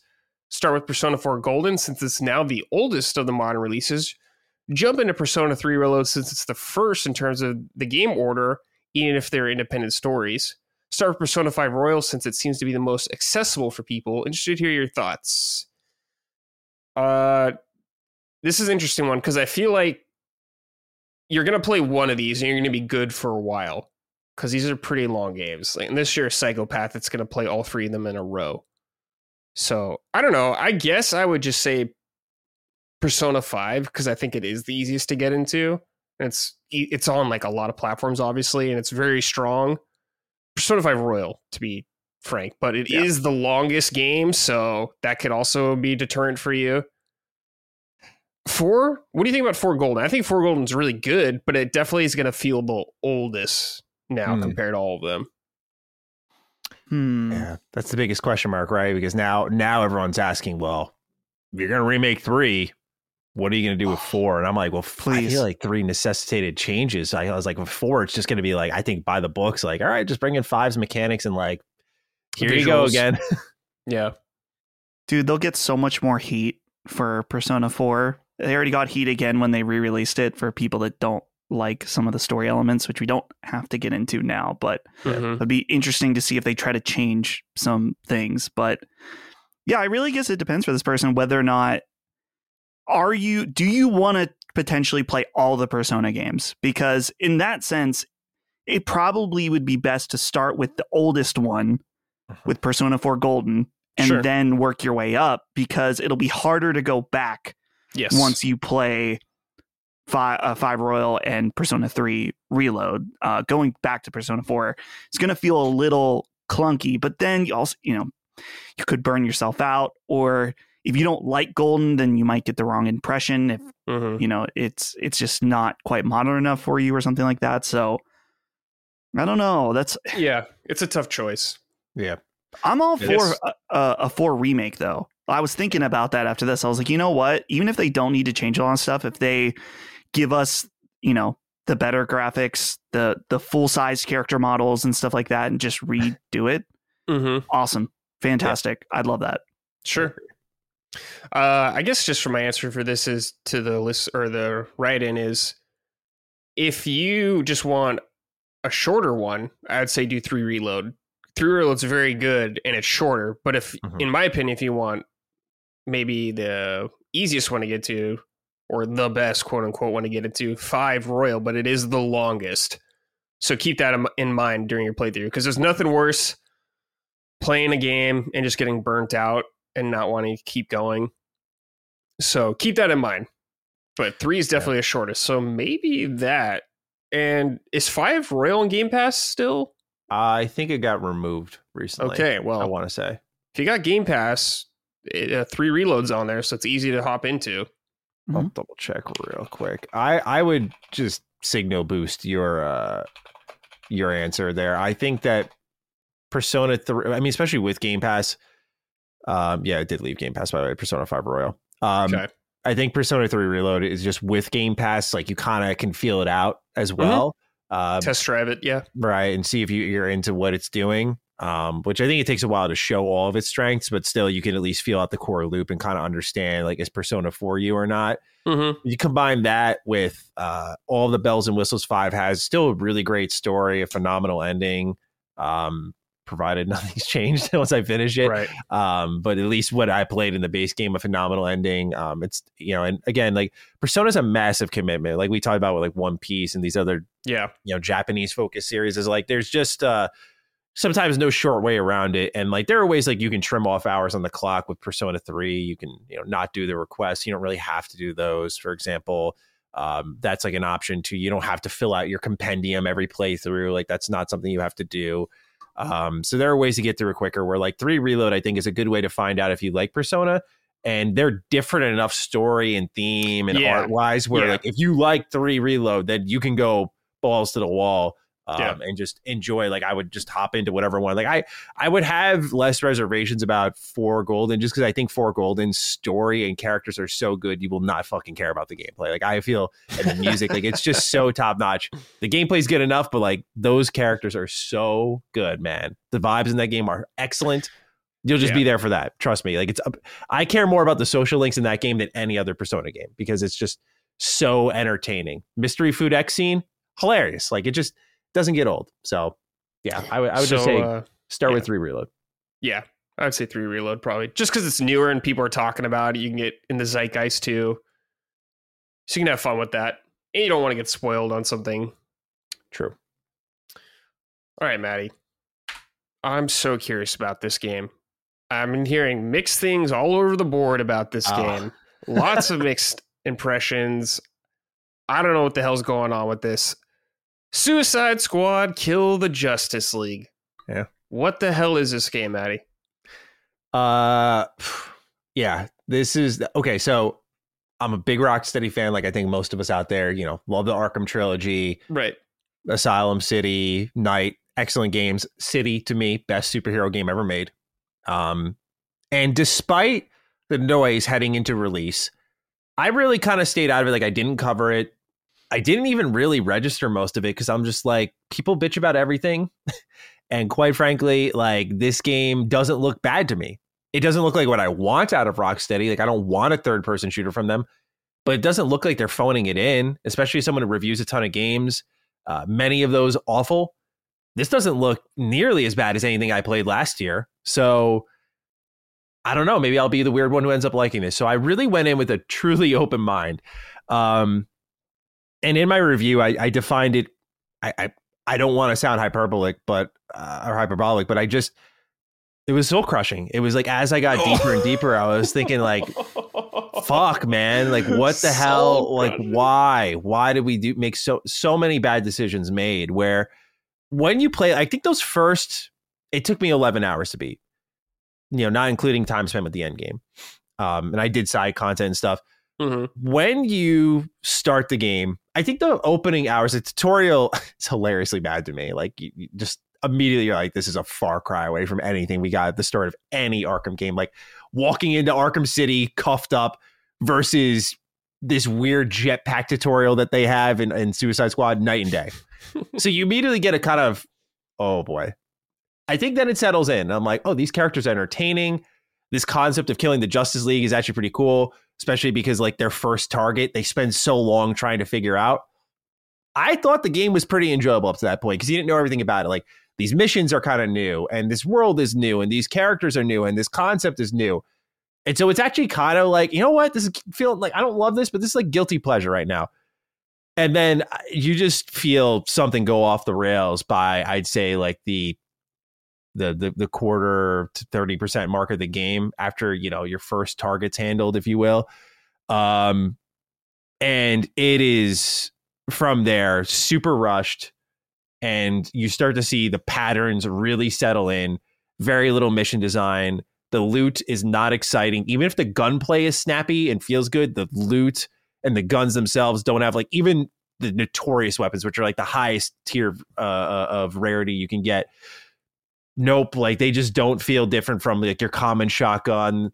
The UI is like the people I know social media drags a lot of games, might have even undersold it. Like that was it. You don't know what you're looking at. There were moments my eyes were glazed over because the game just auto aims and snaps for you that I was like, there's so many particle effects. There's so many little indicators all over my screen, the map, the arrows pointing to every fucking enemy in the vicinity. Like it's just, there's so much going on. I don't know what I'm looking at. I'm just pointing and shooting. It is literally shut off your brain type gaming in the worst way possible. Like it's a mess.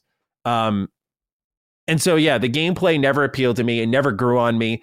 I think part of that's because they didn't lean into the RPG elements, like the talent tree. You level up and I think of like Borderlands, you get those 3 skill trees. You're like, oh, okay. Like, what kind of build can I make? Like Harley Quinn, this like mallet beating healer, or like, can I make King Shark this complete melee build? And he's got like these unique abilities compared to like Deadshot. No, man, it's all percentages. It's all gun damage increases. Oh, the only difference between these characters truly is their mobility. Like King Shark can run around and jump really high. Deadshot has a jetpack and you have to like manage the fuel on it. Harley Quinn has like kind of weird web swinging, and Captain Boomerang uses like teleports. And that's it, dude. And I couldn't believe it. I'm like, I tried in my review to not compare to Arkham that much because I'm like, this is like the cream of the crop. And it's been 9 years and like, this is your follow-up and you got to go big.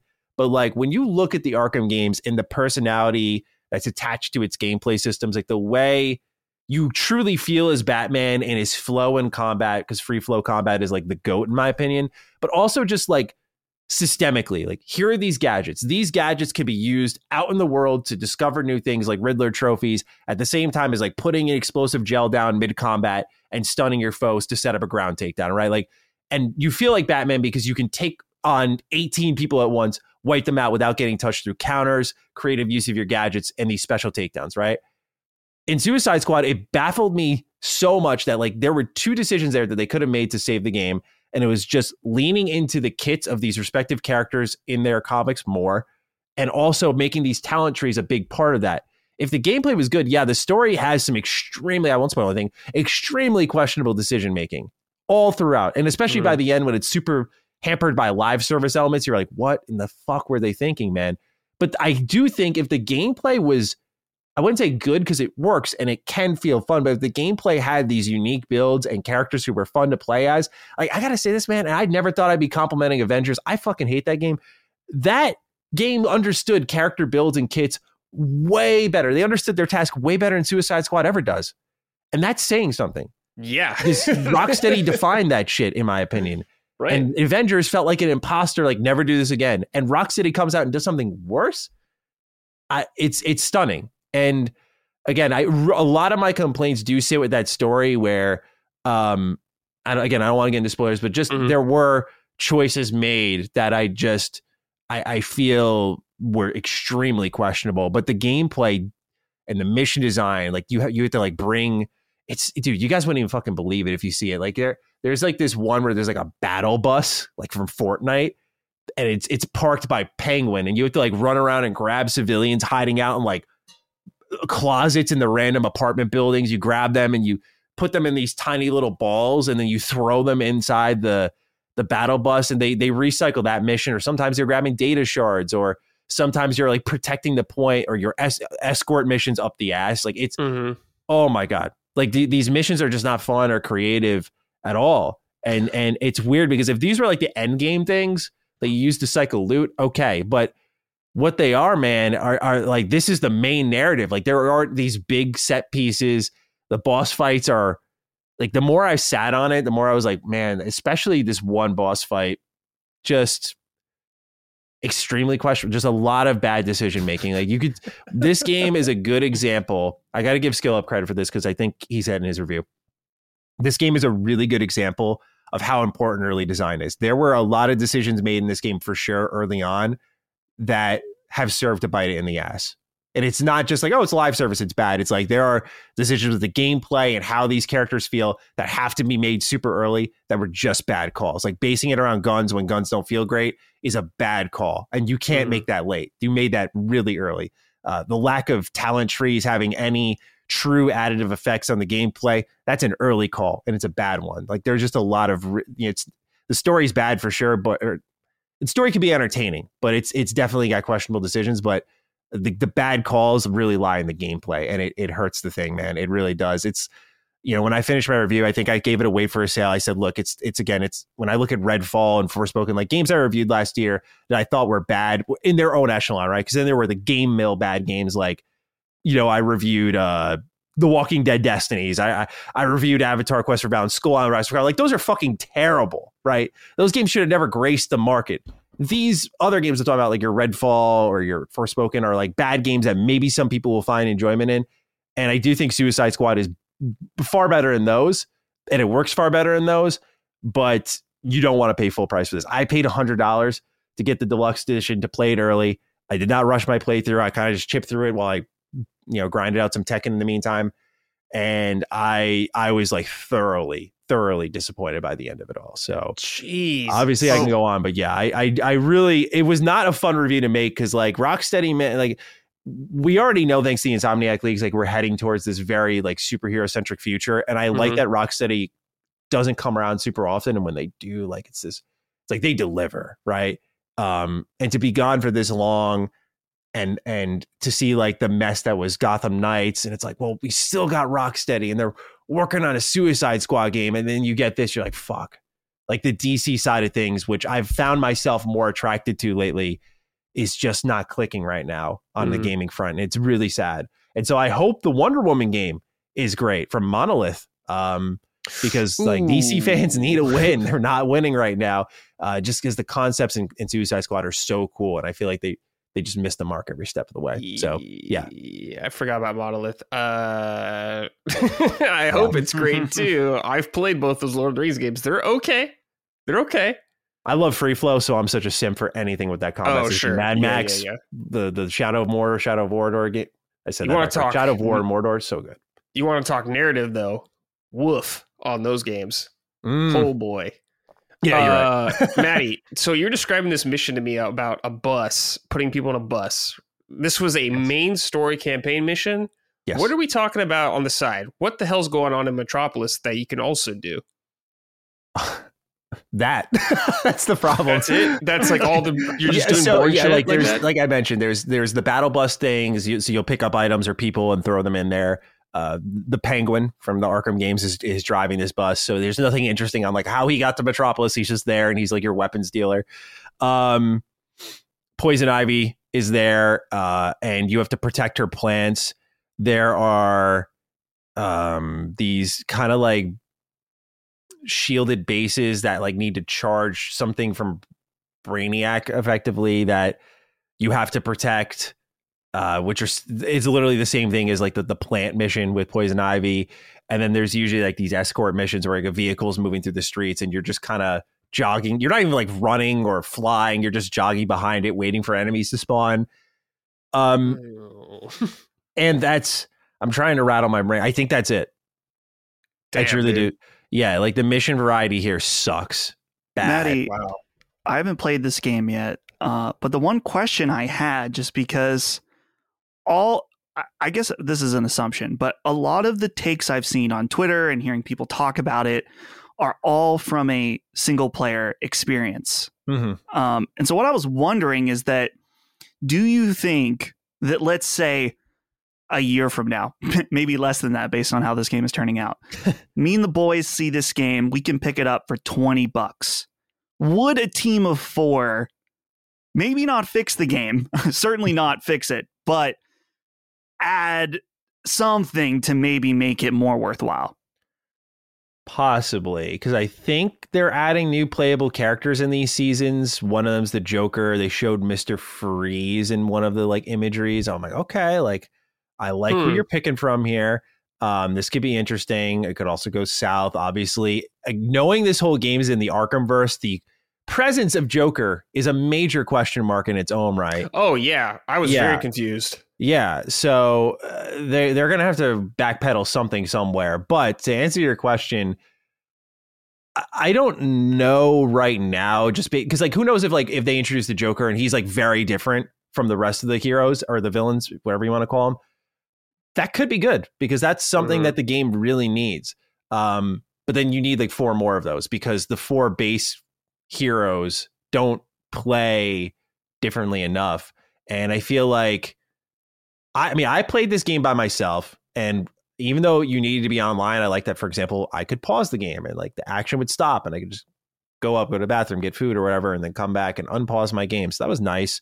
But playing with friends, I almost don't know if it would, I think you could make an argument it would make it worse because, I actually think you could argue it would make no difference because when I'm playing the game, like there was no synergy with other members of the Suicide Squad, which I think is also a problem. Right. So I'm glad you asked this because you don't like work with them or have unique abilities that involve you teaming up with them. Or like, again, as I said earlier, Harley Quinn's a healer, but I'll be the damage roll. Like I got you guys. Like there's none of that. You're just 4 people running around fucking shooting shit. So I feel like you're just going to start talking about like fart jokes or whatever on Discord while the story plays out. So for like $20, yeah, for sure. But I don't think it's going to, at least from my early read, I don't think it's going to enhance your time with the game. Wow. Maybe you will because you'll laugh at certain things, but I don't think it'll make it better because there's no teamwork of any kind involved, like even of the most basic level. Man, we live in a world where Grand Blue Fantasy and Suicide Squad came out in the same week, and there is more. I mean, we'll talk about Grand Blue in a bit, but more strategy and cooperative play in Grand Blue than in Suicide Squad. Yeah, and the Steam player count's higher. Like it's fucking crazy, man. Wild, dude. Yeah. Maddie, this whole conversation just made me really depressed. I'm saddened to hear this. Suicide Squad, kill yourself. More like it. Yes, that's what it feels like, dude. I do love the Arkhamverse too, Maddie, and I was on Team Arkham City also. Yes, for sir. The best. Yes, sir. Jesus, dude. This, I don't know, man. Were the Suicide Squad themselves likable? Did you enjoy them at all? Since they are like the main characters. It's really hard to talk about this without spoilers, so I can talk like surface level personalities. Sure. I enjoy them. They're very entertaining. Great. King Shark is hilarious. There are some real like genuine. I should have at least let in with something positive. There are some real laugh out loud moments in this game, like genuinely funny, well-directed scenes. Like the Rocksteady quality is kind of there. It really is a funny ass game. Like they captured that so well. Like this is just a team of misfits. No one's really taken seriously. I think sometimes because they don't take certain parts seriously, it hurts big moments in the game. But like, yeah, they're really funny. I think my biggest issue in the terms of character is with Harley Quinn because she has the longest standing presence in the series next to like Batman, and some of her lines of like I'll just say this, she shit talks Joker a lot, and I don't know if I'm forgetting something from Arkham City or Arkham Knight, but as far as I understood, like this chick was ride or die, and all she is saying in this game is like my crazy ex. I'm like, what the fuck are you shit talking about your man for? But like she's totally anti-Joker in this game at times, and it's I think very polarizing to the character she once was. Among other behavioral changes with other interactions that she has where I'm just like, where did that come from? She's the character I had the most issues with. She's still entertaining, but yeah, otherwise, everyone else is a good time to be around. I think they're a really funny team, and it'll definitely get some laughs out of you. Okay. So is it just all shooting pretty much? No like melees or anything like that? So there's a melee button, and you can, when you hit certain enemies with like, let's say you shoot their lower body, you can open up for a shield harvest. You hit them with the shield harvest, you regain shields that protect you from losing health, which sounds like a good rhythm, but like because there's so many enemies on screen and the aim is so like snappy, auto aim, think like Red Dead Redemption 2, like you just literally click the left trigger and it just brings you to the nearest target pretty easily. Yeah. It works kind of like that, where you're going to snap to their chest and then have to automatically lower down to their body to like shoot them. And there are missions that require you to do stuff like that, or else you'll do 0 damage, which is a whole other layer of bullshit this game has, where they do these weird like gameplay requirements, get a damage boost to do damage. And I'm like, but you have to do damage to get the damage boost. So you have to like luck into it. Like there's just moments there where it's terrible. But the melee, It works well with Deadshot because he can do it from a range. Everyone else has to get really close. And when you combine that with all the chaos on screen, the camera starts kind of messing around, which I found to be, again, very surprising. When you look at the camera for Arkham Combat games is perfect. It just pulls out the right amount.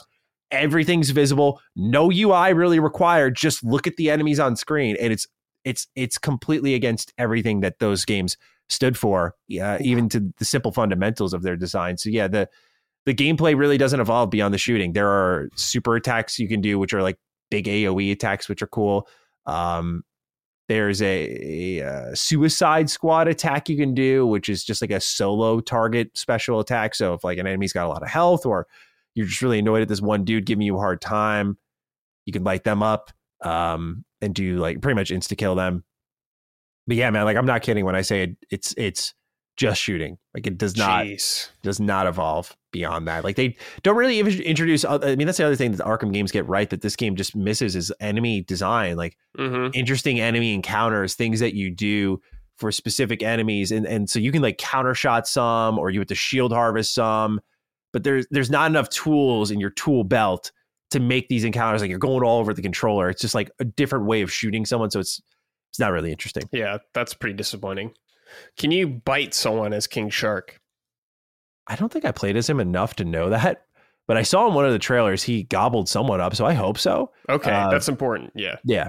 You can land on people, like, because he can jump really high. You can land on people and do like AoE damage, which makes him kind of fun to play as, I guess. But otherwise, I don't know if you can eat people. I hope you can. That'd be cool.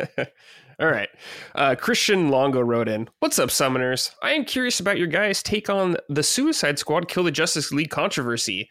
I've completed it and have put a significant amount of time into the endgame, and it is not as horrendous as everyone makes it out or makes it seem. That being said, it's not very good as a video game.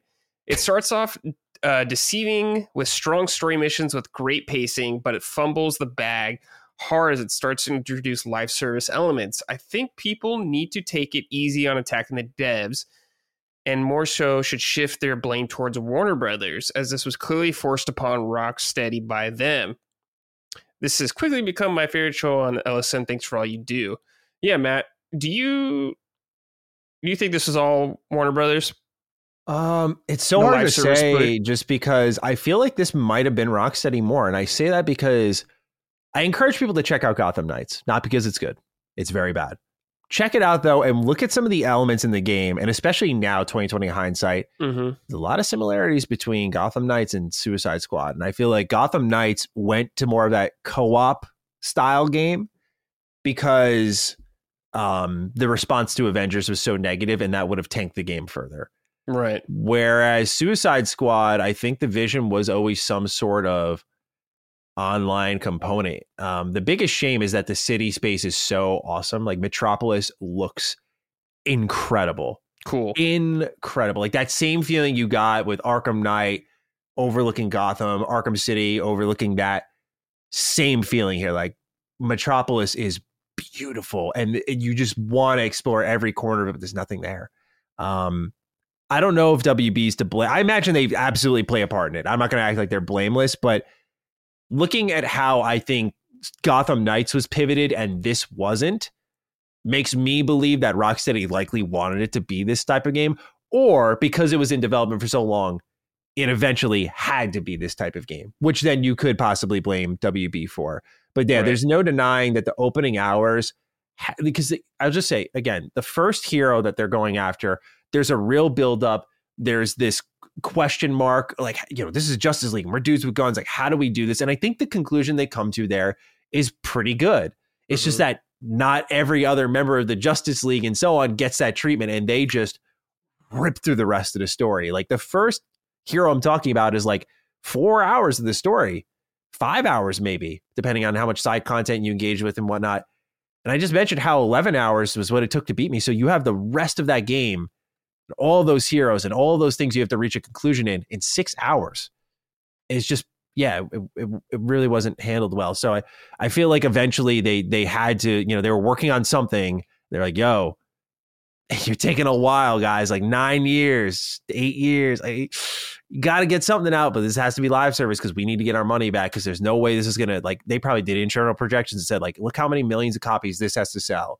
No matter what we do, we will not sell that much. This has to be live service. So combined effort, perhaps, who knows? But I'm curious to know what Rocksteady was working on between Suicide Squad and Arkham Knight, because there's no way this was just it. Something had to be ongoing at the time. I know there was rumors that were then shut down by Schreier of a Superman game, but when you look at Metropolis, I'm like, I don't know. Like, I feel like this was definitely the home to some other game. Like, it's just too beautiful to just be for live service gaming. Yeah. Call me crazy, but I think there may have been some meddling. It's just hard to tell where. Yeah, it sounds like you said Metropolis just is kind of like, looks great, but there's nothing to it really. Yeah. It sounds like there's no great side quests really either, like a lot of the Arkham games have. Like some of those villain ones, you really get all that stuff. Just sounds like there's none of that there, and that's so disappointing. You have side quests, put that in air quotes for those who are listening on the go, with Poison Ivy and Penguin, but they're the same missions I mentioned earlier, just like audio logs. It's just, like you don't get that kind of gradual build up. Like, think about in Arkham Knight, like you're flying around, you hear the phone ringing, you just pick it up and it's Victor Zsasz. It's like, oh shit, right? Yeah. Like, that's a really cool moment in that game. It's just off to the side. You don't get that here. There's the Riddler trophies and challenges, but like you realize how important the gadgets were in Arkham games to making those Riddler trophies fun, because you're like really trying to, like use them creatively, the remote controlled Batarang, for example. So it's just, it's very surface level, unfortunately. Damn, dude. All right. I'm bummed out. Let's do Sort It Out. We got some stuff to sort out. In case you don't know, this segment, we just complain about something. Game, company, person in the industry, whatever. Just need some sorting. Who's not doing well right now? You guys seem locked and loaded with some. Let's hear it. Let's start with you, Dustin. Yeah. I'm happy this is my sorted out when Maddie's here, just because I wonder if he shares a similar feeling. This is sorted out release day shipping on games. Okay. Ooh. Us physical gamers, we're suffering. We're having a hard time out here.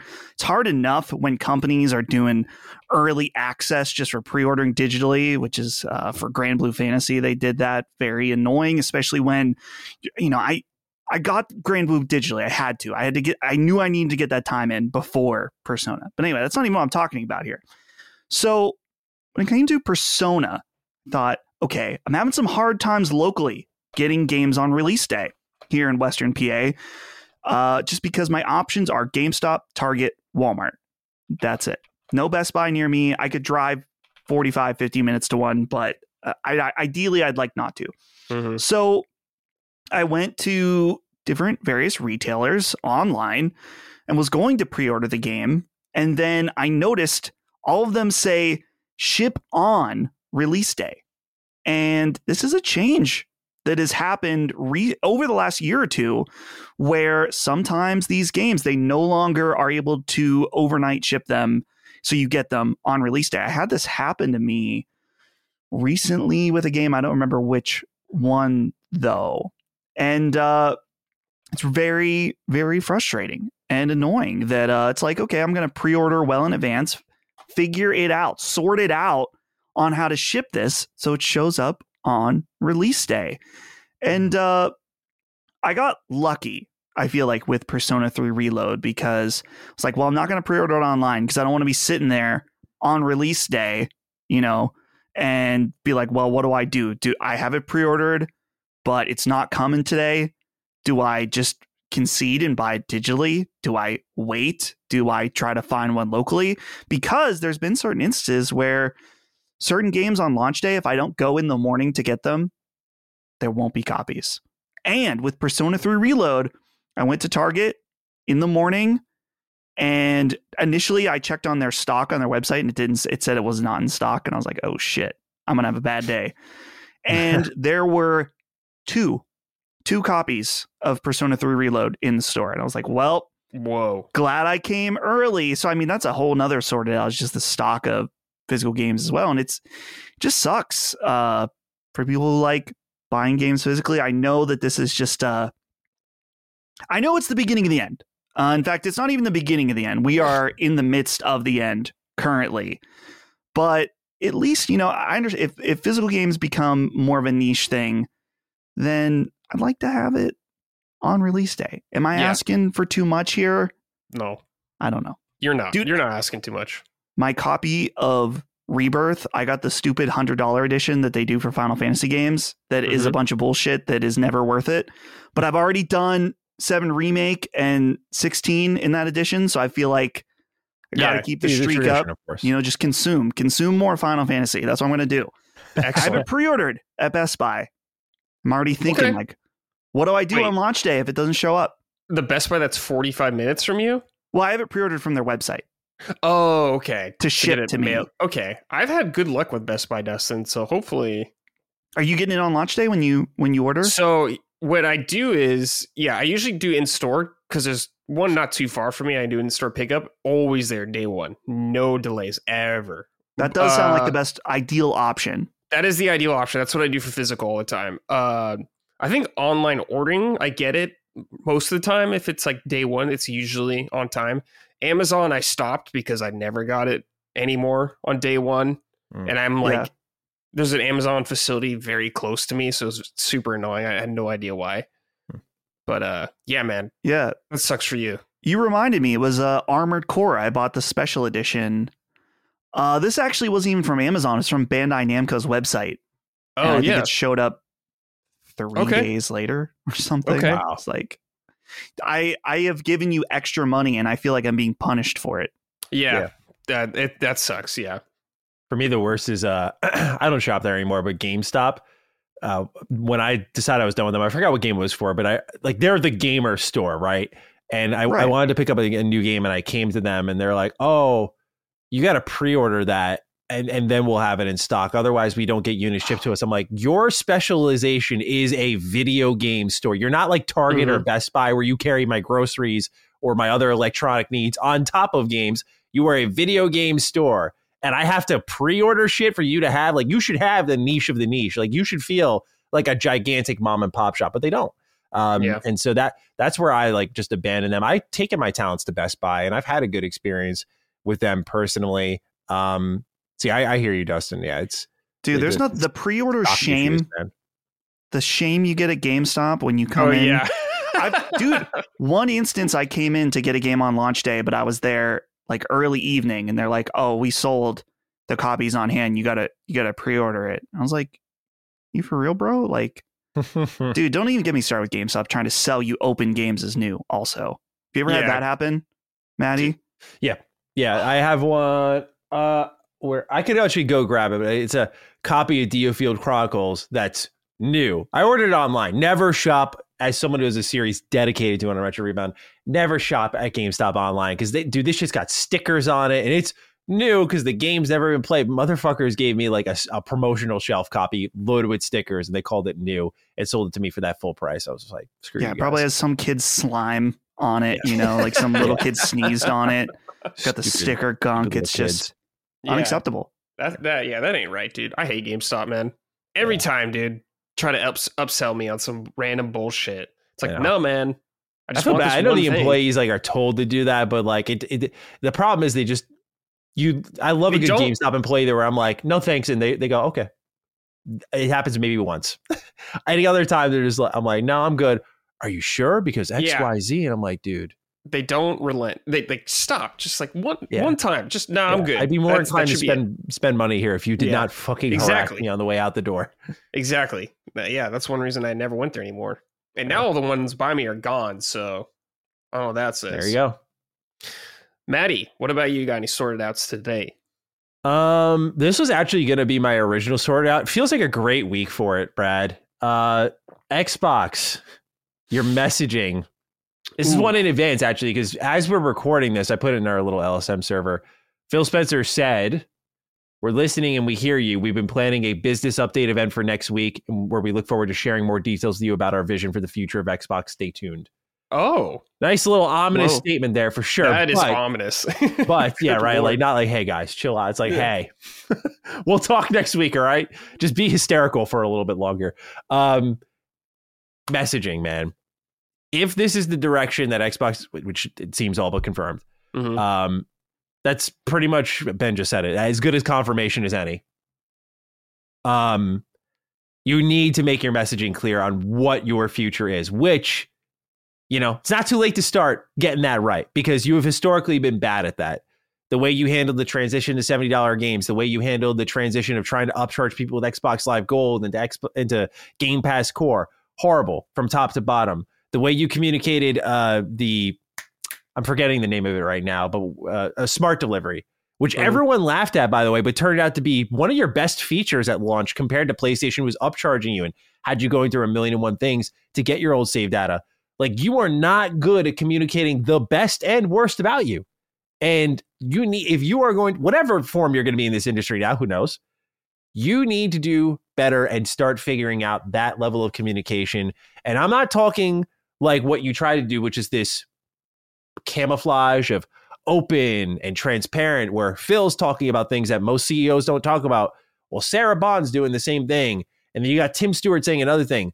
Limit the lines of communication. Make the messaging concise and clear. If that means you guys go full PlayStation in a sense where you don't talk much, but at least when you talk, we can take what you say to the bank and think about it critically and discuss it critically and understand it properly, know what that means for your future platform or digital service. Who the hell knows? You need to start making that clear, because it's been unacceptable for a while. But now when we're looking at this major Xbox One level turning point in your future as a publisher or a platform holder, you've got to sort it out when it comes to your communication to both your long-standing fans, some probably new from Starfield who are likely pissed off they bought your box, and those who are standing on the other side of the fence going, am I going to be waiting for your games for how long? Like, what's the plan here? You've got to make it ironclad when you decide to talk about this. Even if it ends up taking longer, you need to start communicating better moving forward, because it's been bad and it shouldn't continue to be as bad as it is. Do you think the developer showcase they did would have been a good time to talk about some of that, or do you think it should be separate? It's tough, man, is I don't know if there's a right time in this point in the generation. For bad news, no, there's never a great time. We're talking about just like the potential transition away from like platform holder. Yes. I don't know if I say this not to be like evasive. I don't know if there's a right time outside of the beginning of a new generation, just because that's where the script is, like, the slate's clean. What's the vision moving forward? When you're 3-4 entering your fourth year of the generation and you have this overnight pivot, like, there isn't a good time to talk about that. Like, you just got to talk about it. Right.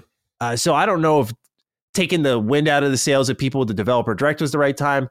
I don't know if doing it the week that, you're already getting hammered for layoffs is the right time. Right. There isn't a right time. There never is, right? For something as serious as this, right? So it's, again, I think the best point is like, okay, you've got the most out of this generation. You spent $500 in 2020 or $299, whatever it was, with the Series S.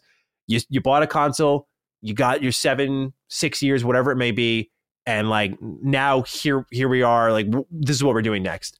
That's the best point, because then you can decide whether you want to invest. But if you've invested recently and you're looking at like, oh, you've bought all these studios, you just got Activision, like, yeah, I'm definitely getting an Xbox now. And then you just tell them in the middle of fucking February, like, yeah, guys, so like all these things we're getting, like, they're going to be over here too eventually. So you may as well have held on to your PlayStation. Like, it just, it's going to hurt them really bad if it's going the way we're expecting. And so I don't think there was a right time. And again, I want to just emphasize for the listeners that we're saying this in this bubble, February 5th, who knows what happens from now on. But, I don't think there's a right time to say it other than its own individual kind of event, if you will, State of the Union address, pretty much stating like what's happening with the future of Xbox. Yeah. Not to dogpile on Xbox, because I'm about to, but in a different regard. So Final Fantasy 14 is coming to Xbox, which is great. There's a beta coming up. I know where you're going. However, you won't need this for the beta. For when it actually comes out, though, you will need Game Pass Core to play this. And on PlayStation, you do not need Plus to play the game online. This is something they can fix and change. I think it would be ridiculous to make you pay for their online just when no one else does or has to, even in the same space, like console gaming. You can't do that. I don't know how big the Xbox audience is going to be already, but if you're just going to make it even harder and more expensive for people to play on your platform, I don't know. That's not a good thing. Hopefully that's something they'll change and revert in some way, but I don't know. You got to sort that shit out. Can't have that happen. I agree. That's definitely been like the weirdest thing that's stayed long term in console gaming, right? Is like these needed subscription services to play online. And then you look at Steam. It's like, it's just like unbelievable. Yeah, it is unbelievable. It just shows that we're all used to paying for it, so therefore we should. Yep. All right. Thomas Rice wrote in. Hello, Brad, the wise one, Maddie, the brave and powerful, and Dustin, the man of many opinions. I want to offer a sorted out Sony. I am honestly disappointed with all their efforts lately. It seems Sony has lost its luster and its imagination and has come content with its place at the top. Many of their games end up being remasters or remakes. It is very rare we see a new IP from the likes of Sony, and nothing excites me from the company anymore. What do you think, Summon Signers? Am I being too harsh on Sony, or do you agree with my take? What say you? I think you're being fair about it.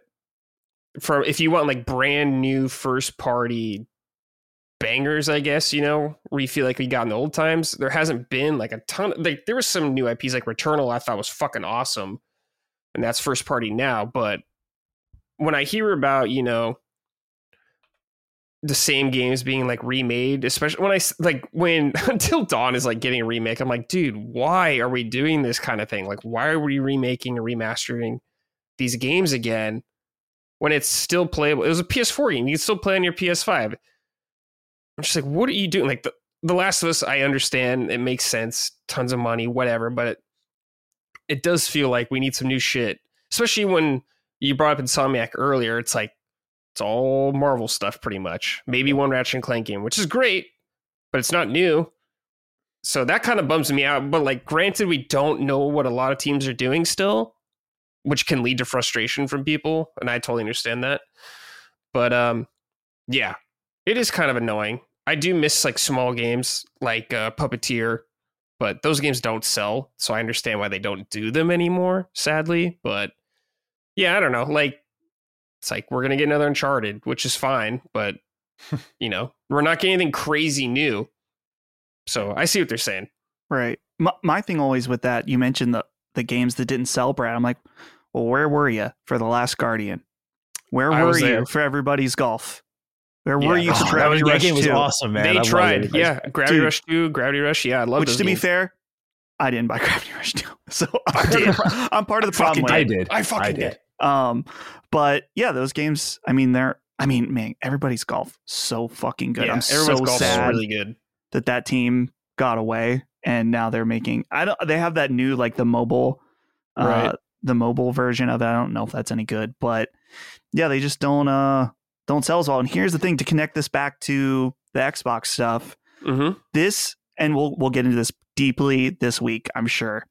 That's the thing, is that if you've been enjoying complacent Sony, or if you've been hating complacent Sony for this generation, get ready for more. Settle in, because it's gonna get worse. Lack of the competition, dude. And it was Xbox, I feel like, was so close. And I think that's probably the most painful part for the big Xbox fans, is like, you're like right on the crest of the hill. You can see the sun rising. It's like, oh man, everything is lined up.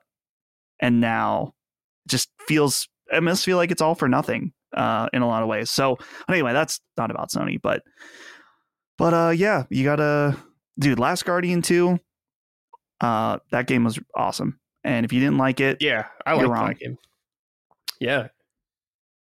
Yeah, man. I Dustin, I actually have your exact thoughts in my notes for the episode we're going to record this week, just about how, if you look at how PlayStation has behaved up until this point, and that was with competition, that was, to Xbox's credit for the lack of new stuff, in the terms of like big exclusives we got from them. Like, you would get a Pentiment, Grounded, like you would get Starfield, like you'd get these games that just didn't, at least they weren't perfect, but they didn't feel by the numbers. And I think what Thomas wrote in about also indicates how used to it people are with Nintendo. Because I think PlayStation's storming in that direction. Maybe Nintendo's not remaking everything, but Nintendo's re-releasing GameCube games and Wii U games ad nauseum. But I think people are so used to like, what's the next Mario game? What's the next Zelda game? What's the next broken Pokemon game we're going to get? It is frustrating because the industry's grown so much that money is flowing into it so much that like you can't afford these big companies to just break out of that mold and say like, all right, let's explore and be brave. It's like, no, let's make another fucking Pokemon game. That's like hundreds of millions of dollars just sitting there. Let's just do it again. They look at the broken piece of shit they bought last time. Let's do it again. Right. With PlayStation, it's like, oh, we're doing a movie. So let's like we got the blueprint, man. Let's just remake Until Dawn. Like, let's not even make I don't know if you could do a sequel for it really, but like, let's not do anything new with it. Let's just remake it. I share and that sorted out. A lot of people, I think when we did our crossover, Dustin, thought I was like being really hard on PlayStation, but like I don't really back down from that notion that I think PlayStation has been boring this generation, and I want to love them, and I'm not going to sit here and create this dream idea of like, oh man, I bet they'll go back and start doing awesome experimental PS3 leveled exclusives. Like maybe those times have passed, but like the writing was kind of on the wall when they started to walk away from their Japanese teams and focus more on the West. That was kind of like, to me, a big red flag that started to turn me off when they were like, yeah, like we're not really going to support games like Concrete Genie is when I always go to. I'm like, that was the last, to me in my head, like weird, different thing that they did in an exclusive capacity. And so that spoke to like their, I thought of like PS2 games when I saw that title. And so, yeah, it's unfortunate. It really is, because I feel like that that brave Japanese style development really complements their platform well. And to see them step away from it for like big AAA, the game, it's frustrating as a longtime fan. Like I primarily gamed on PlayStation growing up. Like it's really sad to see. So I hope they break the mold. They don't have to be making a new IP every year, but to know that like Insomniac is the Marvel studio. I love Marvel. I really do. But just like, why, man? That is spoiled creativity right there. Like you're going to make them make comic book games for the next decade. That's not what I think we signed up for. A couple of Spider-Man games, sure. But like everything Spider-Man, everything Marvel, no. Yeah. And it's like, if you're going to do a ton of games like that in a series, like a ton of Marvel games, it helps if you have something to break it up. Yeah. 100%. Something new in between it. So I don't mind if studios do that, but I just think you need to break it up with stuff every now and then. Yeah. Hopefully, Team Asobi, the Astrobot people, got something good cooking. That's like the only Japanese studio I could think of, really. So hopefully, because Astrobot's awesome. Yes. Love that game. Hopefully they got something cooking great, but who knows when. Sony keeps everything close to the chest for now. So we will continue to wait. Thank God we got awesome third-party games out there and second-party games, at least, to help fill the void. All right. Kyle-san wrote in, hello, Brad and Dustin and some other guy. Damn, dude. Rude. What did I do? That is rude. Yeah, Maddie didn't do anything. Kyle-san, dude, coming at you. Brad, welcome to the family, son. Sorted Out Late Night Entertainment Edition. I thought this one was weird, so I picked it. Ever since the pandemic, I've noticed an ever-increasing trend of decreasing overnight entertainment, probably due to business realities. There's less opportunity to go out and meet people while enjoying various types of games.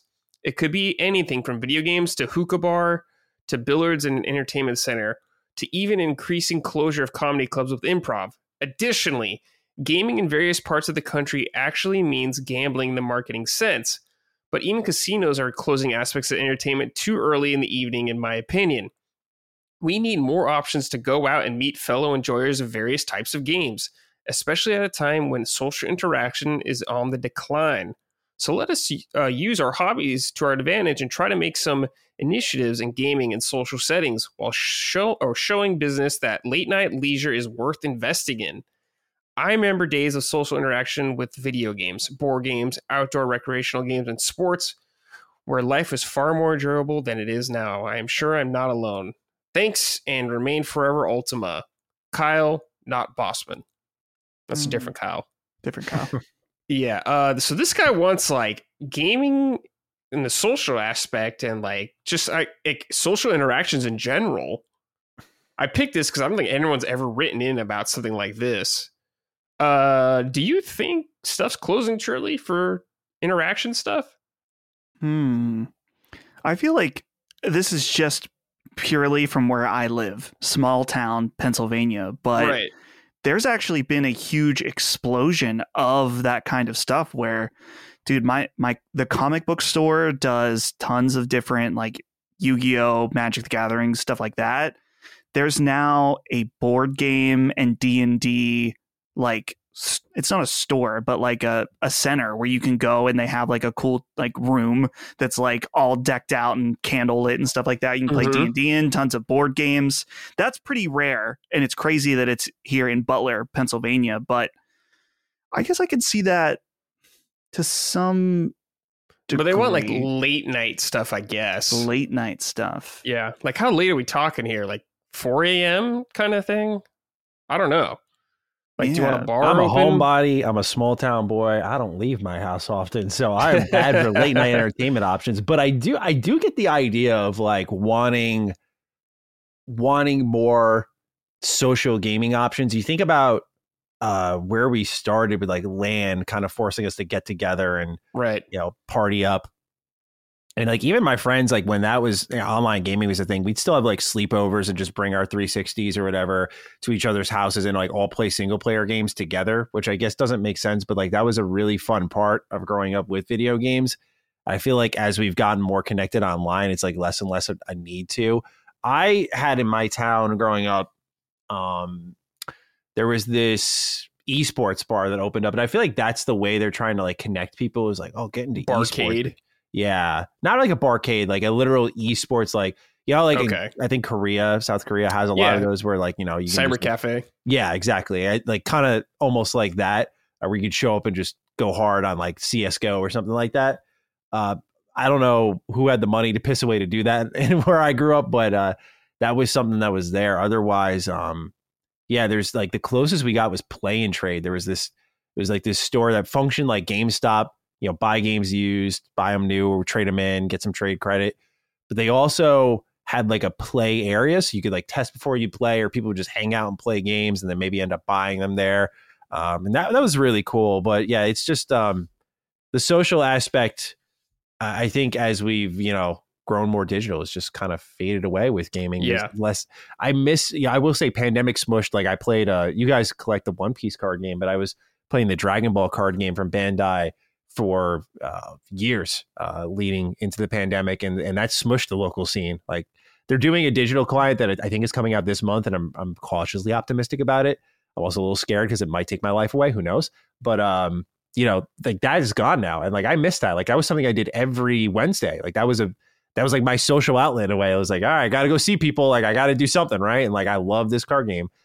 So yeah, I miss a lot of that, and I wish it was more prevalent nowadays. Maybe we're not too far removed from that. I think there'll always still be a place for that. Yeah. Kyle-san, I guess it just depends where you live too. Like I imagine if you live in a big city, there's probably a lot more late night shenanigans going on you can get involved with. But it's just hard to know from where you live kind of thing. But I hope you find something that you can enjoy. All right, boys. Keep it up time. The exact opposite stuff we're pleased with. Who are we pleased with today, boys? Mine was Valve and the Steam Deck. This is fresh on my mind because I have the Steam Deck OLED recently in the last few weeks, and I've been impressed. I realized, or I read the other day that there was some issue with Persona 3 Reload on Steam Deck that you couldn't control whether ray tracing was on and off, and it was tanking it on Steam Deck, something like that. I think Valve put out an update, a system level update within 24 or 48 hours, fixing it. And you see this pretty regularly, that they are in tune with what people are playing and very proactive on trying to fix stuff, and seeing also just where Steam Deck was from the beginning, and how a lot of the reviews were like, this is cool, but it's not quite, it's missing some stuff, or it's not quite there yet. They turned that around real fast and made it like I don't know if it's a must-have device for everybody, but it's an easy recommendation. And just seeing them continue to do these updates and stuff. Keep it up, Valve, with the Steam Deck. I think I'd be more into Steam Deck down the line when they're not so fucking huge. Mm. They remind me of big boom boxes people used to carry and shit with them back in the day, like ghetto blasters. Like the Steam Deck is just like a massive thing. It's super cool, and I get why it's huge. I think I'll be more into when they can have a more slick form factor, I guess, down the line. But I don't game handheld anyways, so I'm not the target audience. But I know a lot of people love it, so that's great. Because now they got like the ROG Ally and all that stuff. Like, shit's popping off, dude. Well, and that's what's so interesting is that there are these other handhelds coming out that are more powerful, and I think that some people will have that preference, but in a lot of ways, the Steam Deck, despite being inferior in terms of power, people are still saying like, yeah, this is the best one. Despite that, it's because of the stuff they've done in software. Oh, okay. Oh, yeah, I was wondering if it just like gets your library easier or stuff like interfaces better.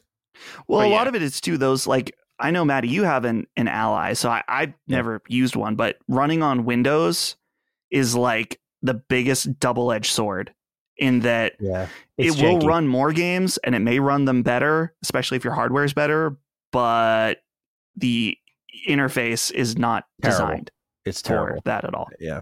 There's so many updates too that you got to do, and some games like you have to wait to start. Like you could feel with that device how like the power is great, but the amount of time you have to wait sometimes for your games to fire up, especially like through Game Pass. Steam Deck definitely has the edge on that. Like you press play and it's up in like a 10-second window. With Xbox, like I remember or Game Pass, I should say, I tried to play Starfield on my ROG Ally, and it took like 3 minutes to boot up because it was like, I guess, getting my old save or patching. It was ridiculous. So yeah, I have so many issues with my ROG Ally that ever since the Steam Deck OLED came around, I was like, yeah, this is the play. Like, this is the move. This thing is incredible. Like, it's intuitive. It's all built in, works really well, nice and quiet. I love it. So I'm with you, Dustin. I love that thing. Maddie, anything for you this week that you're thinking? I will say, I gotta send some love to the JRPG developers. Yes, sir. Just in general, like a broad kind of love blanket here. When I look at the games I've enjoyed throughout the year, I should just say Japanese game developers in general. I feel like, as we were just kind of touching on a bit, I feel like there's a staggering lack of creativity and innovation in our Western games division right now. And it's starting to feel a little too samey for my liking. And the thing that's really held my interest in games, like I look at my taste when I was a little bit younger, and like it was like, give me Bethesda games and give me these like new open world games. But there was, because they were evolving and moving forward in ways I found purposeful and meaningful. But as the years have gone on, I feel they've stayed the same, and these Japanese developers have really continued to move things forward, like JRPGs.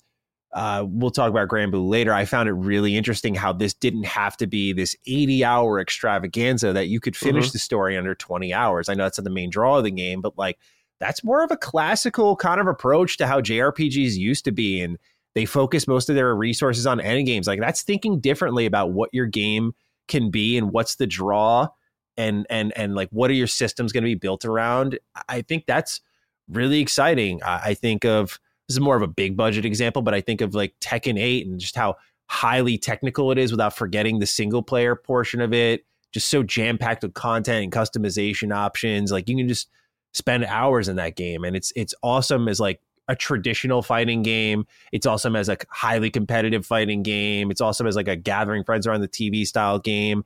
I've waxed poetic about Falcom a million times. I love that they're just making this continuous story spanning over 10 games where every other developer on the planet is scared shitless to do that.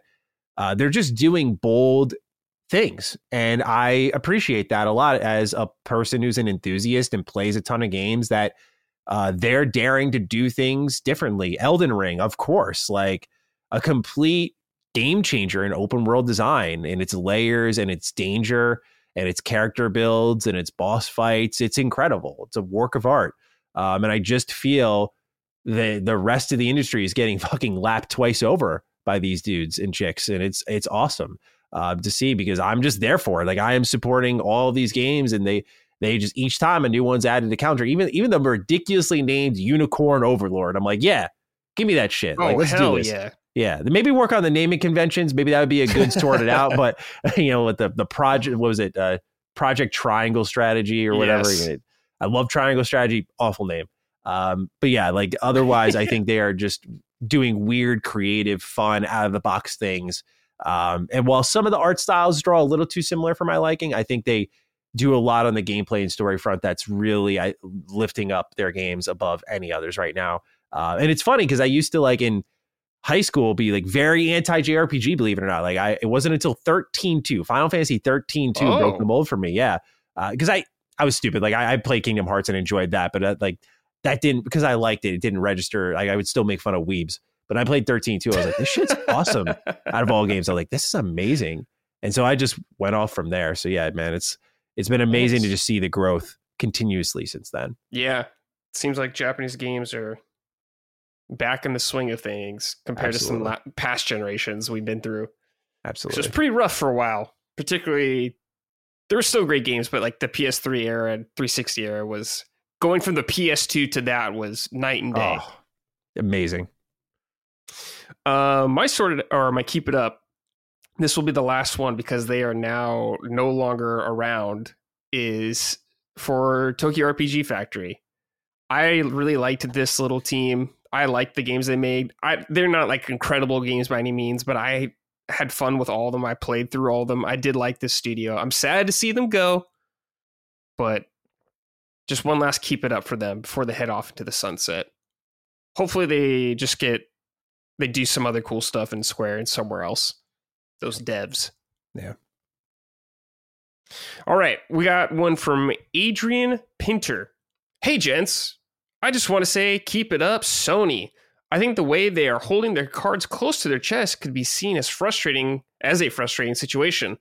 But after the high quality of the most recent state of play, it is evident that it is the right choice. I don't think I need or want information sprinkled to me in unexpected ways. I'd much prefer they come out swinging every once in a while with a banger of a state of play. Thank you for all the content, and I wish you all a blessed week. Two sides of the coin here. Yeah, they like holding close to chest. I think that can be fun too, but I feel like selfishly we as people super into games want to know what's going on because we don't hear anything for like 4-5 years. Mm-hmm. Like, what are you doing, Sucker Punch? What's going on, dude? But yeah, I think it is cool when games come out and they're like, hey, it comes out in a year or something like that. I prefer that more than just announcing a game and being like, see you in 5 years kind of thing like that. Like Fable, it's like, here it is, or Hellblade 2, here it is. Just like, all right, well, let's just keep waiting. It's cool to know it exists, but I don't know. I guess there's pros and cons to both. I feel like games are more driven by excitement than any other medium. So yes, I feel like you got to tap definitely into that. If you can like say, hey, this is coming in the next 5 months, that might sell better for you than something you've marketed for 5 years. It'll probably save you a lot of money in the meantime too. Definitely. Yeah, like Capcom, they usually do stuff like that. Yeah. It feels like when they show something, it's usually a year away about. Yeah. Never that much more. I would argue that's the best thing Bethesda did for the industry is when everyone was kind of stuck in that like year mold, year two kind of marketing mold, and they put Fallout 4 out in like 6 months after its announcement officially. Like that was cool. That was kind of like the start of people doing those shorter windows. We still get sometimes the long windows, but I feel like they kind of served as a meaningful change, even though the game itself didn't serve as meaningful change for the industry. I think the way it was marketed did, and probably for the better. Yeah, I think so. I totally agree with you on that. That was really hype, and they're like, Ian, it's out this fall. And oh my like, God. Oh, so damn, excited. don't we got to wait that long? I'll always remember that moment. I was out of my fucking chair. I was losing it. Couldn't believe it. Davey Supel wrote in, what's up to the 3 bad boys with the Z of the gaming world? I want to give my keep it up to Dustin. I love hearing updates on his journey into health, and as a man who has lost 60 pounds of weight myself, Hell yeah. I want to send some encouragement for him to keep it up. I want listeners out there to know it's possible, despite how hard it might seem. Believe me, once you just start doing some form of exercise, you realize you gain muscle before you see weight loss. You will want to continue. Something as simple as having your shirts fit better was enough for me to continue. Love the show, Brad, and love all things LSM, including Defining Duke. Hell yeah, Davey. We love to see Dustin doing well out there, working out. Absolutely. Yeah, thank watching you. those calories. It really has become like a kind of a game to me in some ways, where it is hard to start, but then when you start to see progress, it's like, ooh, okay, like how many ounces are going off today? Like, is it, and then like seeing it on the bar graph, because I use MyFitnessPal, so I can like see it go down. I'm like, okay, nice. It becomes it doesn't make it easier, but it makes it more interesting, I guess, to do that. So yeah, it's once you get, it's the hardest part is getting it going, I think, because it sucks changing your lifestyle, whether it's eating or exercise or whatever. And I'm not even doing that much exercise really, but I knew I wasn't going to be able to just immediately start working out because I hate it. I hate working out. I wish I liked it. I don't. But yeah, thank you. And shout out Davey for losing 60 plus pounds. That's awesome. Impressive, Davey. Hell yeah, dude. Good for him. All right, everybody. Next on the list, an RPG we all been playing. Grand Blue Fantasy Relink, a long in development game, finally out. We got to play quite a bit of it. Dustin, I know you've played more than I have. Maddie, I don't know how much you've played of this game. Zero? Okay. Zero. Okay. Chose Persona 3. I did. Understandably, though. Business decision here. Yeah, understandably. No question about it. It is going to get played this year, no doubt. But yeah, since the next couple months look kind of open, I'm like, all right, I'm comfortable delaying this a little bit. Oh, yeah. You're not like missing story or anything like that. Dustin, we've played together, especially in co-op. We've had some fun. Tell me about your experience with Grand Blue overall so far. Yeah. So I'll start with the positive in that I think the combat in this game is really fun and also really engaging in the amount of different ways that you can play it, the types of characters that you can play as. So for anyone who doesn't know about this game, it's kind of a hybrid of like Tales games. There's people have been saying Monster Hunter, but I'm not really so sure, other than that there's just like some bosses that are big and are tanky. So there's a little bit of that, I guess, in there.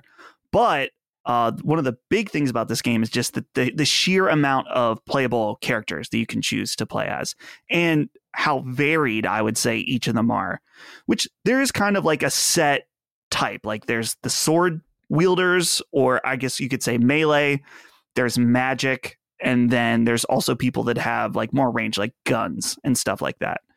And as you play as each of these characters, you can level them up in interesting ways. There's really extensive skill trees that you really can kind of hone them into the type of character you'd want them to play as. So you could choose to do more of the lines that have more health or more attack. Maybe you want to make them more of a tanky type character. That's an option. So there's a lot of customization in the choice of how you want to play the game. In terms of, let's talk about the actual, like the single player story. The story is not really that interesting overall. Right. It has the problem in that when I started playing this game, so it's a Grand Blue Fantasy game, which was originally a mobile game. They did the fighting game. There's an anime. And when I started playing it, it reminded me of the beginning of One Piece Odyssey, in that they'll kind of set you up and they'll tell you a little bit about different things, but you have very little context for the overall world and the mission, which it's funny too that I compared it to One Piece, because overall Grand Blue kind of reminds me of the world of One Piece, where there are these skyfarers that go around from island to island. They're trying to get to this big secret island at the end of the sky. I'm like, oh, just like our boy Monkey D. Luffy, you know?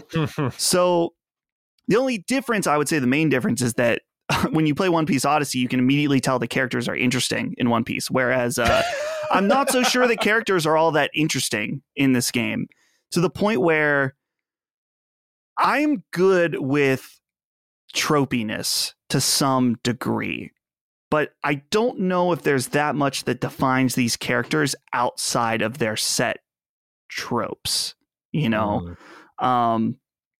So I'm glad the story is not very long. I think I'm already over halfway through it. I think it takes 10 to 15 hours to beat, depending on your pace, but it feels very formulaic too in the story, in that you go to different islands, you progress, go to from point A to point B. There will be some bosses mixed in there, and that's kind of I don't want to say about it, but there's certain side quests that you can pick up from totally faceless, not actual characters, that's just like, hey, I need 3 wolf claws. Can you get those for me? And it's like, cool, I'll pick this up, and maybe I'll pick them up when I play, but maybe I just don't really care, because they're not true side quests that you think of like, oh, this is going to be an interesting scenario that's different from the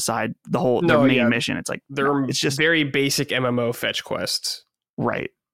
And that's the thing that I think is at the core of this game, is that it's kind of a gacha game, and it's kind of not at the same time.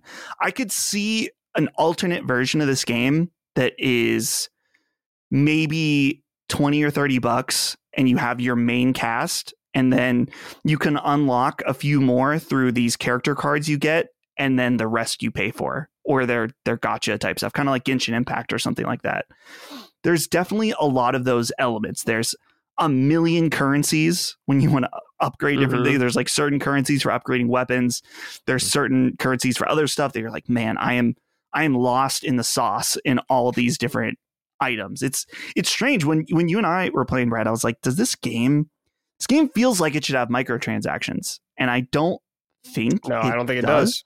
I haven't seen any currently. Yeah, the only thing I saw was like skins, like color palette swaps. That's about it. That's what I saw. Right. But you can't like buy currency or whatever. Yeah, exactly. The thing that I'm currently most interested in this game is more so about the end game and the higher level stuff, because the story is pretty easy. In fact, I would say it's very easy overall. There's a couple bosses that maybe feel a little spongy, but I don't know if I've actually died, like fully died and hit an end game while playing this game so far. And I can see elements of things that I'm like, this might be really cool if the game was hard, particularly in its multiplayer. So to explain that real quick is that the main story is all single player. You can't play it multiplayer. You can't play it co-op. In your like hub town, there is a mission counter, and you can choose to go online. And that's when you can either matchmake or you can invite your friend in. That's how Brad and I played, invited him in. And then we can take on all these different missions. And the missions, at least at the beginning, they're either fight this enemy horde, fight this boss, or travel a little bit across this map and fight enemies. It's all really cookie cutter overall. But what I think could be interesting in the end game is that I mentioned earlier about how the characters are, you could definitely set up a situation where, okay, I'm the healer, I'm the tank, I'm the DPS. How do we play strategically? What characters are you going to play as? More strategic overall in its combat, because right now, and everything you and I played, Brad, was just like, okay, you can just kind of, for the most part, go in, button mash, cycle through your abilities, wait for them to refresh, do it again, pull your alt, and win, basically. So I wonder, just when you do get to that end game and you start getting to that harder level stuff, I'm like, dude, this could be cool if you're like, okay, this guy's our tank guy. He's leveled up this tank character. He knows what he needs to do. I need to hang back and make sure everyone's healed and put on like light DPS with range, stuff like that. That's where I see there, like, man, there's a thread that could be really cool, but I'm only seeing it as far as like a vision based on the combat, not from anything that I'm actually experiencing in the game. Mm-hmm. So I'm really wondering about that. But I will say overall, I guess I've been pretty negative in some ways in terms of the story and stuff, but I wouldn't say I'm having a bad time at all.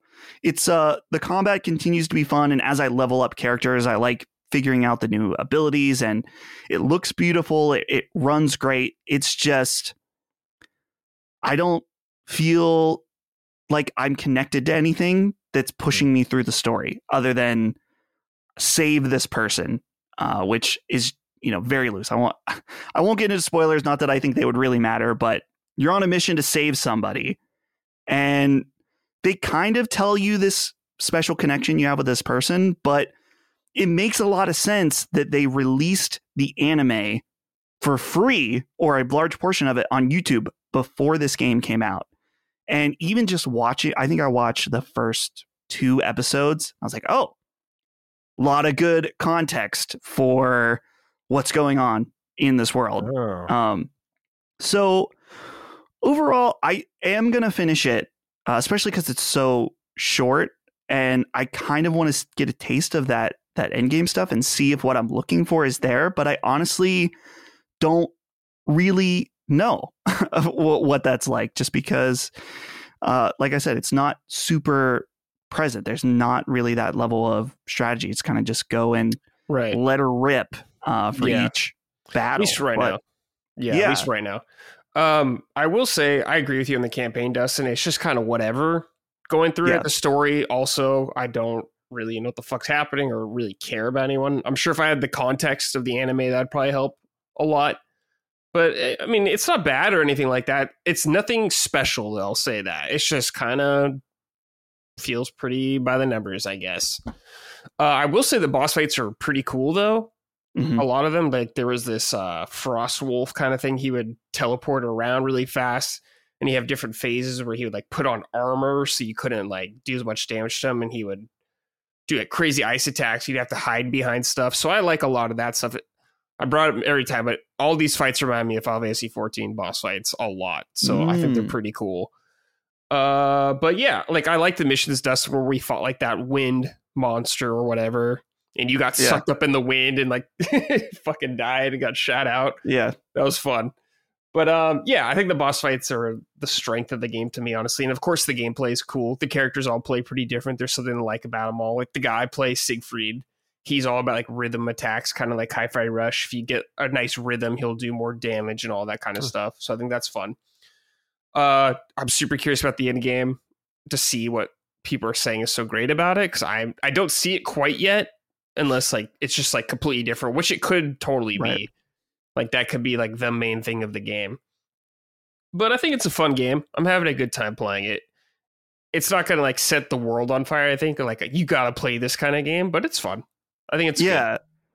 2 other notes I had, I'm curious what you think, Brad, is that the first one is that I put combat is really fun, but I'm kind of confused how I should level up. This was a conversation we had when playing, because we had totally different strategies where I had kind of picked my team to play through the main campaign. And so your character level up for like abilities and their skill trees, the currency for that is shared amongst all characters. So I was going through and leveling up all 4 of my team to kind of keep them around the same level as I played. Mm-hmm. Then when I played with you, you had just like, you were like, I sunk everything into the guy I played as. Because I was like, I'm further than you in this game and you're more powerful than me. How does that make sense?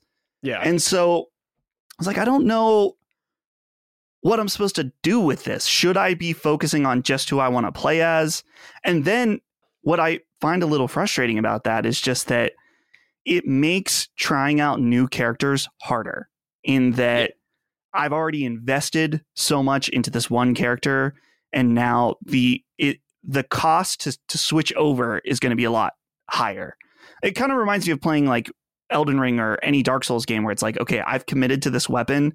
I have put so many resources into it. And now I've got cool new weapons, but I don't necessarily want to go through all the effort of upgrading it all the way, especially if I don't know it looks cool, but I don't know how much I'm really going to enjoy it. So I'm just going to stick with what I have. Yeah. I think for the difficulty of the game, like honestly, I'm playing on the hardest difficulty available and the game's still very, very easy.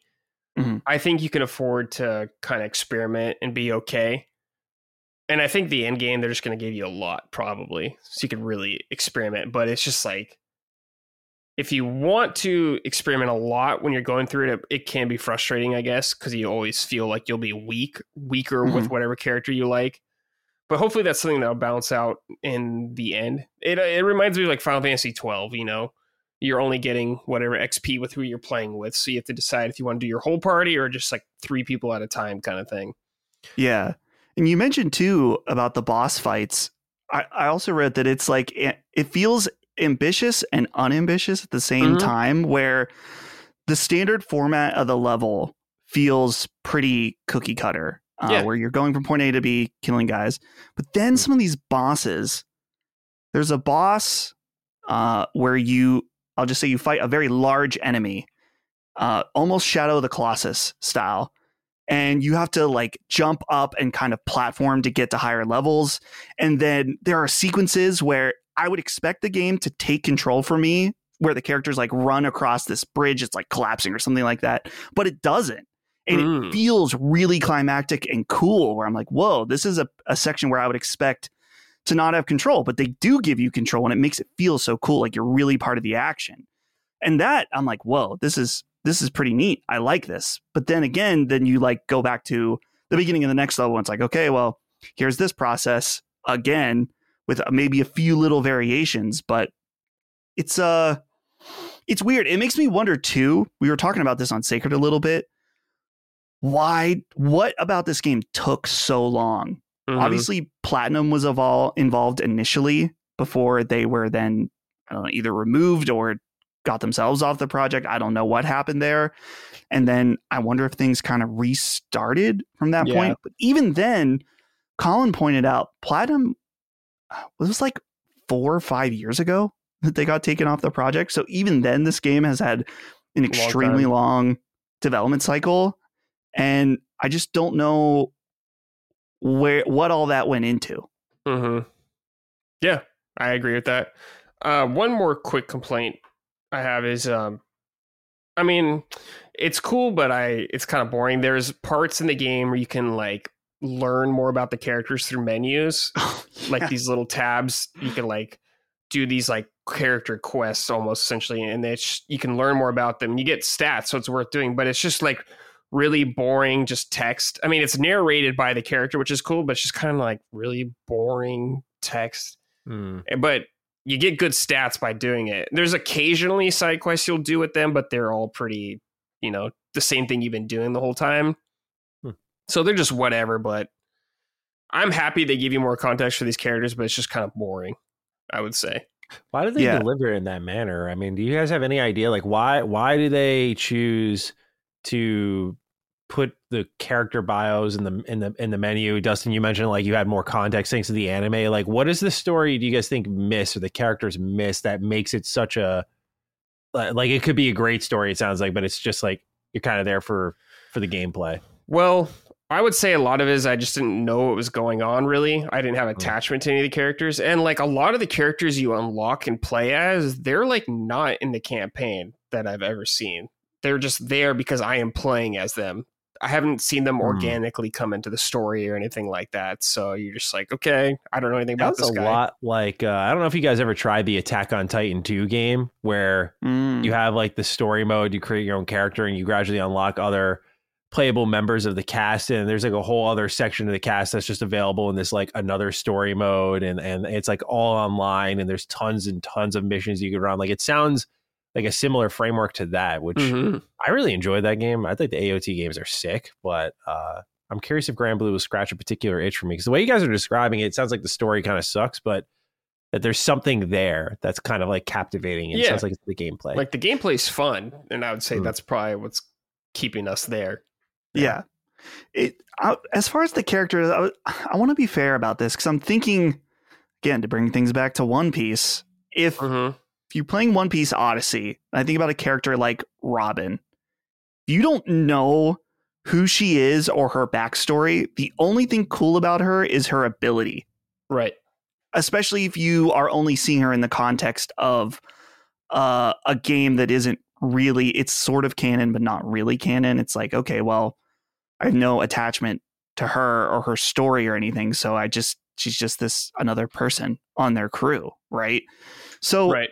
I want to be fair to Grand Blue. Like you get a little bit, there's the guy, like the older guy on the crew. And he talks a little bit like he has like war stories. And like immediately when you get to the first town, he like is going to the bar to get a drink. And I'm like, what's going on with this dude? Like what kind of fucked up shit has he seen? What has he been through? And now he's with this crew, people way younger than him on this mission. And it seems like it would be interesting, but the purpose of this game isn't to tell his story. It's to tell a story that this crew is on that's already established. Yep. So arguably some of that is on us as people jumping into a game that's already part of an established series.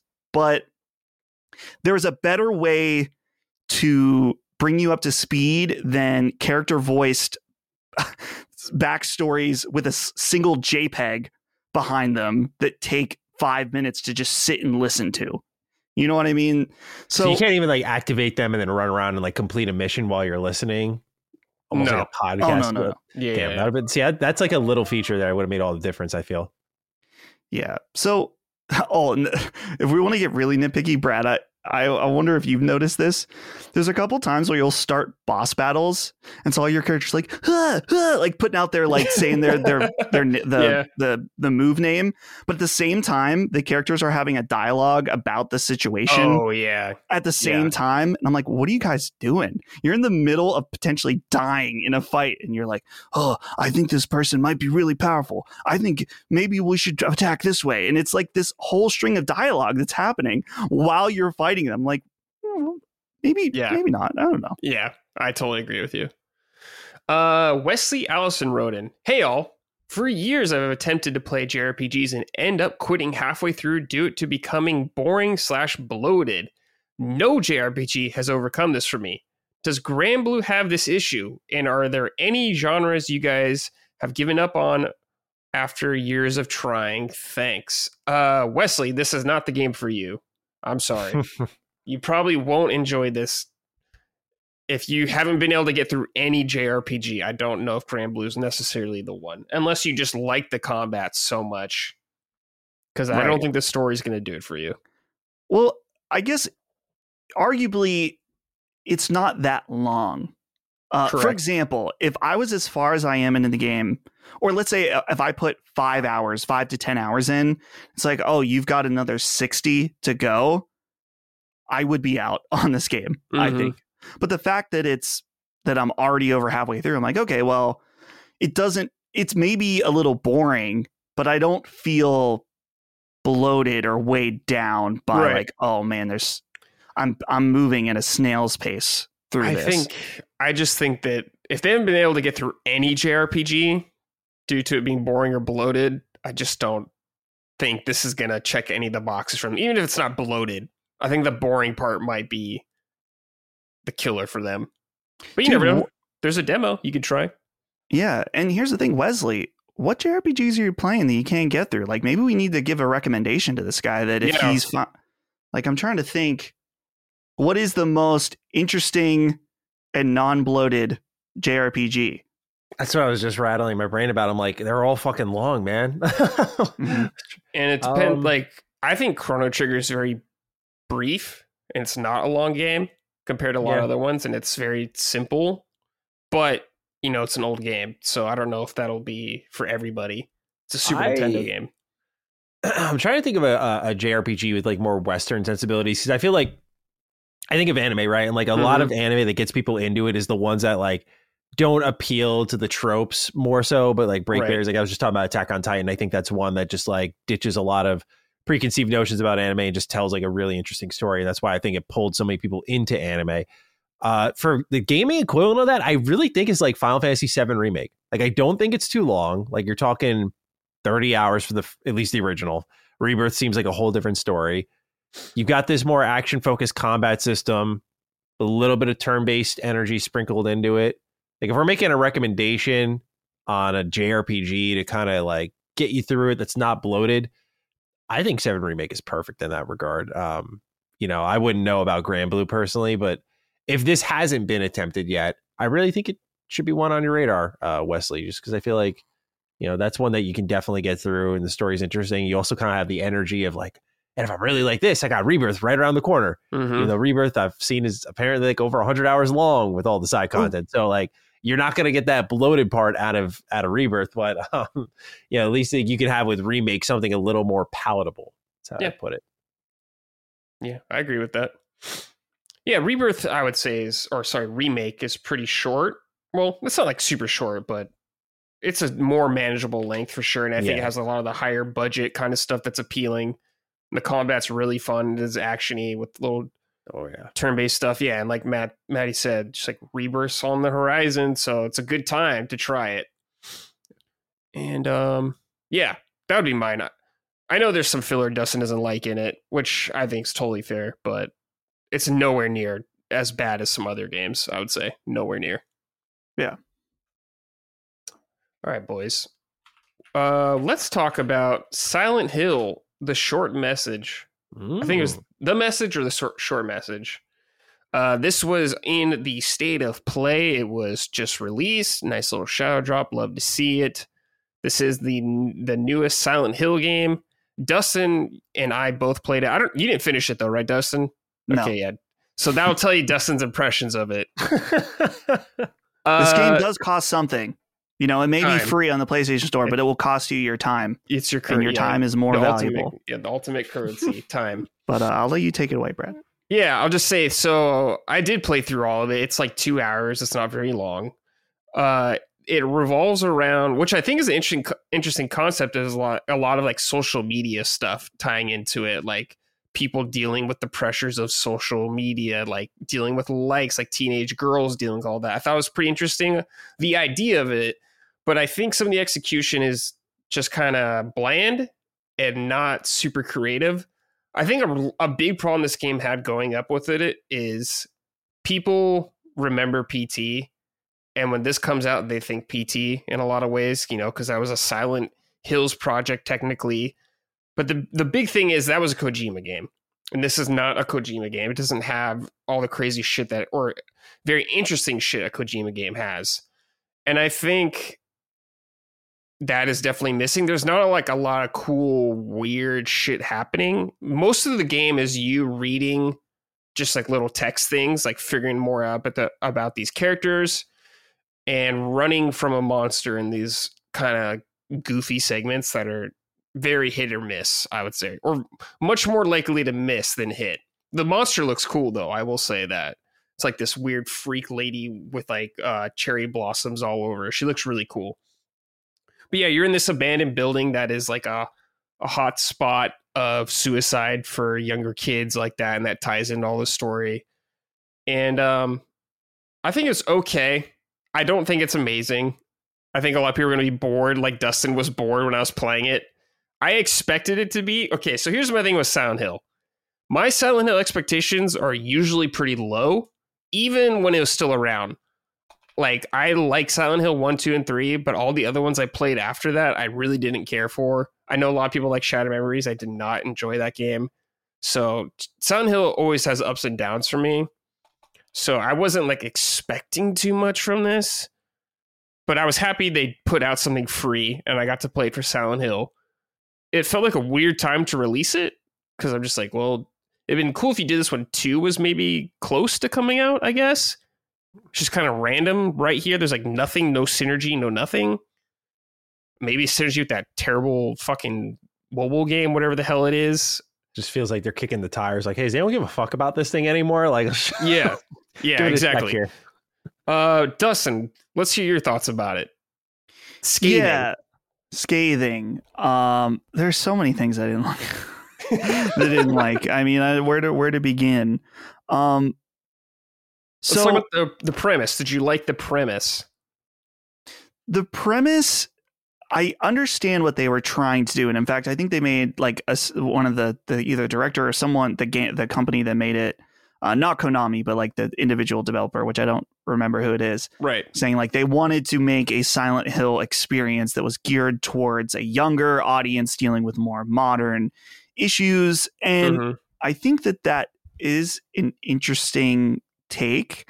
And to be honest, I'm not super acquainted with Silent Hill as a series overall. The only one that I've fully played is Silent Hill 1 for the original. You played 2.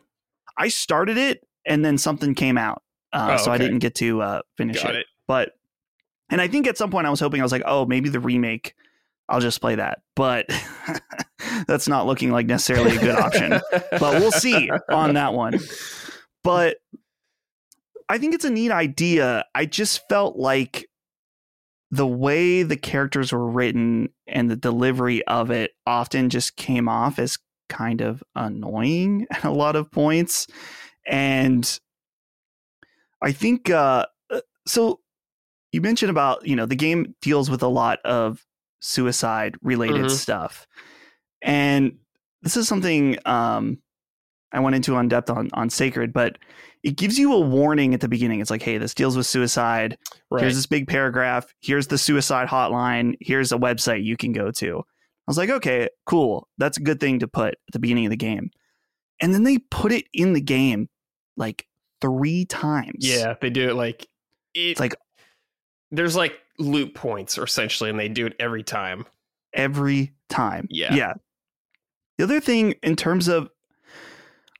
It's weird because I don't want to be hard on the gameplay because it's not really a gameplay game. But then when they do try to implement gameplay, it's just annoying. You mentioned the monster that is chasing you around, which it's like there's these short sections where you're running through different hallways and you might need to make a small loop in order to get past where you're going. Where I ended up stopping the game, which... I was playing it when, so this was last week, I think so Maddie, you guys had recorded a little later. So I was like, I'm going to sink in and try to beat this game before Duke is done.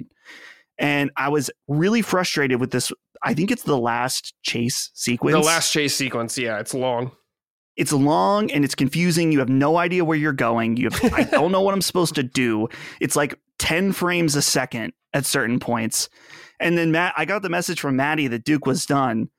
And for a second, I'm like, I could keep going and I have the like sunk cost fallacy that I should just finish this. I was like, no, I'm just good at this point where I'm so annoyed by this chase sequence. And I don't, the other thing too is like, what is the point of this in the grand scheme of reviving Silent Hill?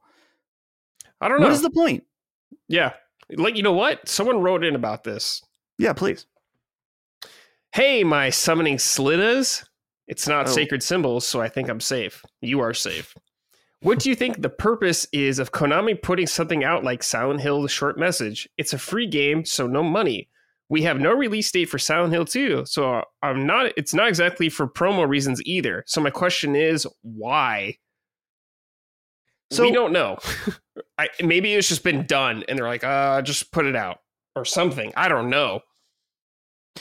When I saw the trailer at the State of Play, they very specifically showed the spookiest parts. Yes. And I think, I don't know. To me, it gave me this impression of like, hey, remember when there was Silent Hills and we gave you a free demo? Yes. And how cool it was? Well, what if we gave you something kind of like that in first person? Maybe this is like, which again, this doesn't answer the question of why. It's just what felt like the pitch kind of was. That was like, whoa, there's going to be these crazy looping segments, and every time it gets creepier and weirder. And then, but again, like as far as it being a promo for Silent Hill 2, or even just a promo to get people more interested, it's like, man, this wasn't it. Especially after they already did that weird streaming game that everyone universally agreed was terrible. It's like, okay, so now you're doing this and you showed Silent Hill 2, which didn't look very good. I really don't know, Cass, what the situation is. Yeah, I don't understand it. I don't know what the point of it was. But let's hear from Logan from Memory Card. Hello, you summoned few. I see Silent Hill the short messages on the list of games this episode. I played it the day it launched and was expecting to be let down by yet another Silent Hill game, but I must say I really enjoyed it. The writing is a little heavy-handed and the chase sections feel very 2010s horror, but it feels like Hexadrive, I guess the developer, really tried to bring some fresh ideas to the table. It has me excited to see more Silent Hill F. Oh yeah, that's like the major one that looks cool. What do you guys think of this free mini Silent Hill experience? And what kind of background do you guys have with the franchise? Do you have a favorite in the series? Thanks for all the great content. I can't wait for the episode. We talked about some of that, like our history with it. So the thing is, you said the writing is a little heavy-handed and the chase sections feel very 2010s horror. That's like the whole game. That's like all of the game, pretty much. Yeah. Honestly. Dustin, the last chase sequence, I realized it because I was streaming it. My chat was like, hey, if you look at like your walkie-talkie or your phone, you know, because you have to find photos or whatever, it'll let you know because the photo will start to appear on your phone. And I was like, oh, okay. But it still was very confusing to run through areas. And it annoyed me, Dustin, because you'd open doors and they would shut automatically. So I like didn't know where I had been a lot of times when I was running through these sections. Yeah. Those chase sections, man. Dude, I mentioned the frame rate earlier too, which again, it's a free thing they put out, but it's weird because certain sections, it's like, okay, this isn't taxing the console very much and it's running pretty well. And then you'll get into these weird chase sections. And this happens to me so rare now that it actually kind of made me motion sick. Certain parts of the game, I was like, I kind of feel a little gross from playing this. A little grody. Brad, I thought of something else I wanted to ask what you thought of. Yes. They add in these live action sequences into the game where you see the one character that's one of the main characters you're trying to find or whatever throughout it. And so the game takes place in Germany, I believe, because there's all these books, and I think they mention in some of the text you pick up that they're in Germany. But then there is videos of a Japanese girl, and they're dubbed in English. Yes. I'm like, so a game set in Germany with a Japanese girl who I'm assuming is speaking Japanese and then dubbed in English. It's just, I hate live action dubs. I can only see the fact I'm like, oh, their lips aren't matching up. I was like, what? Yeah. To me, I guess if this is a Japanese studio that made this, it probably would have just been a better idea to base it in Japan. Yeah. But I don't know if they did that or didn't do that because Silent Hill F seems like it's going to be in Japan. Maybe they don't want to like cover that territory, or I don't know, whatever the reason was. But yes, it was goofy. I kind of expect goofy shit like that from Silent Hill. So it didn't bother me too much, but yes, I could definitely see that being annoying. Absolutely. One last question. This has to be a Snark Tank fan, okay? Because of this name. Shot Uncle Ben Shapiro. Let's say, hypothetically, I was shot by a criminal you choose not to apprehend, Peter. That's the guy's name. That's the name. Yeah. That's the name. So, yeah. I feel like, they try to be creative, but I don't know if it was that funny. I think that's like a total Chris Bate one because he loves Spider-Man. Yeah. Shot but Ben Shapiro. Ben Shapiro. Yeah, that doesn't make sense. But Peter apprehending the criminal, it's over our head, dude. Hey guys, I got to say that despite having how mixed of experience Silent Hill the short message was, I am very fascinated by the focus on social media and how deeply it can affect mental health. Thoughts? Keep up the great work. I actually did like a lot of it was done through text, Dustin. I thought that was pretty cool, actually, and like something that modern things would do instead of like a tape recorder or some shit like that, or written notes, even though there are written notes. But I was happy a lot of the character exchanges were done through text. I think it's a cool premise, but just sloppy in some execution. Yeah, and I was wondering, Brad, if there's a disconnect for us since we're older. Yeah, sure. Because I think about, I try to put myself in the shoes. It's like, okay, you're younger, you're very impressionable, and social media currency, we'll say, matters a lot more. Yeah. And I also just don't know either. I'm like, are kids like in high school this mean to each other publicly on social media? Great question. I don't know. Because that's the thing where I felt like, I'm like, yeah, sure. I can understand. There's a part where she's like, my posts don't get as many likes and I don't have as many followers. And the way it's presented is a little heavy handed, but I understand that. Like, I can understand having that anxiety, feeling like you're inadequate. But yeah, some of it I was like, I just don't know if I can't relate in this way, because I think, the three of us, we've talked about this on Constellation and on different shows many times. It's like, you can read 100 positive comments and then there's one bad one that is maybe a little too true and it's painful. And then that is like, that hurt me. And then you're focused on that one thing. So it's like, yeah, I get it. But I don't know if I could relate in the context of this game. No, I mean, yeah, it's like for a different era or generation of kids and stuff like that going through. I can just try to relate to it, but it won't be the same, I guess. Maybe I would be curious to hear someone younger's opinion on all this, what they thought about that. Maddie, any interest in this? Not really. Like, when I saw it during the state of play, it kind of looked to me like the poor man's PT. Like, oh man, what if we took the ball and ran with it, huh? It's like, no, I'm okay.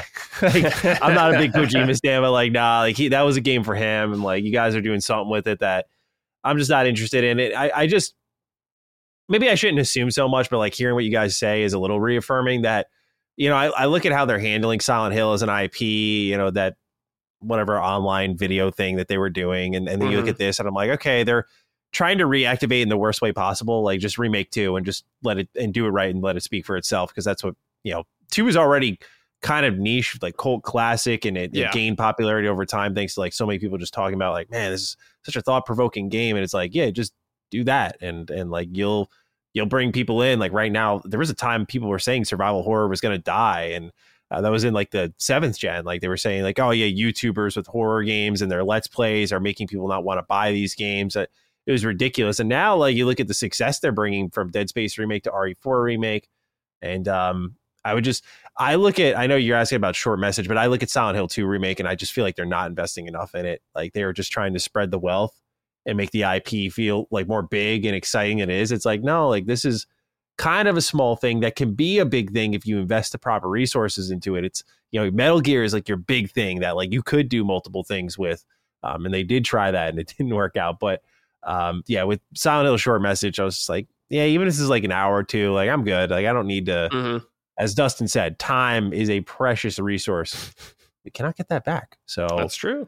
I am happy to have saved Dustin with a fateful message telling him Duke is over. But for me, I'm going to keep playing like Tekken and Persona and all that fun stuff. All right. Okay, time to end the show with some questions, as always, from the audience. This is from Grant. Hey, Summoners. With Persona 3 Reload being featured and the music in the Persona series being so good, I'm curious if you could each share your personal favorite video game soundtrack. For me, it's Final Fantasy X, but Persona 5 might overtake it one day. Keep up the awesome work. Favorite game soundtracks here? So many. It's hard to pick one. Yeah, I think Maddie and I are in the same boat. Put a gun to my head. I'm gonna say Persona 4 Golden is my favorite video game soundtrack. Okay. Close second, Nier Automata. Okay. Also, I think there are just overall, in terms of quantity, more bangers with the Persona, and they're totally different, so they're hard to even compare. But Persona 4 Golden, that was one when IM8-bit did the like box set of 4 records. It's like $100. I was like, yeah, need that immediately.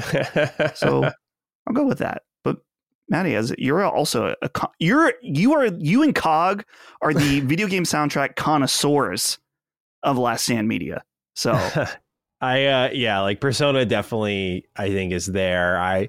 I'm thinking on a personal level, like what do I listen to that's like super distinct and moving, and man, I gotta be honest, like I think Knights of the Old Republic, like I really Jeremy Soule, he also did the soundtracks for like the Elder Scrolls games and even some of the older Harry Potter games, and like he just has like this very distinct soundscape that I think no one's ever replicated since.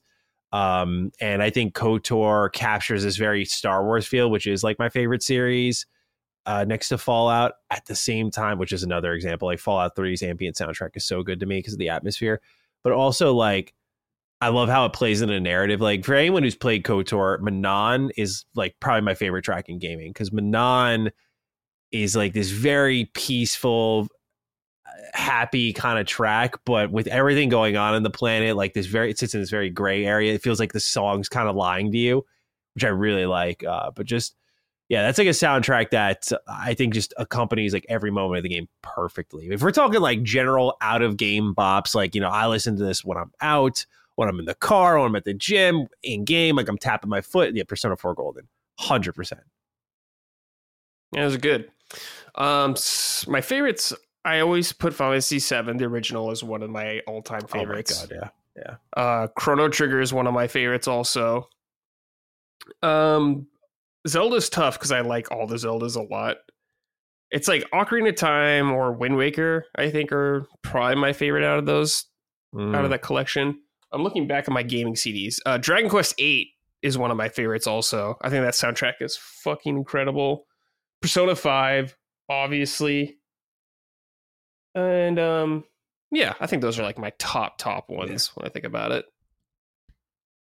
This conversation reminded me that I pre-ordered the Persona 4 Golden vinyl because the box set is for the original, and they you can currently pre-order the golden version of the soundtrack on IM8bit, not affiliated, but if you're interested, they have a lot of really awesome stuff. If you're into vinyl, are either one of you into vinyl at all? Yes, I am. Yes, dude.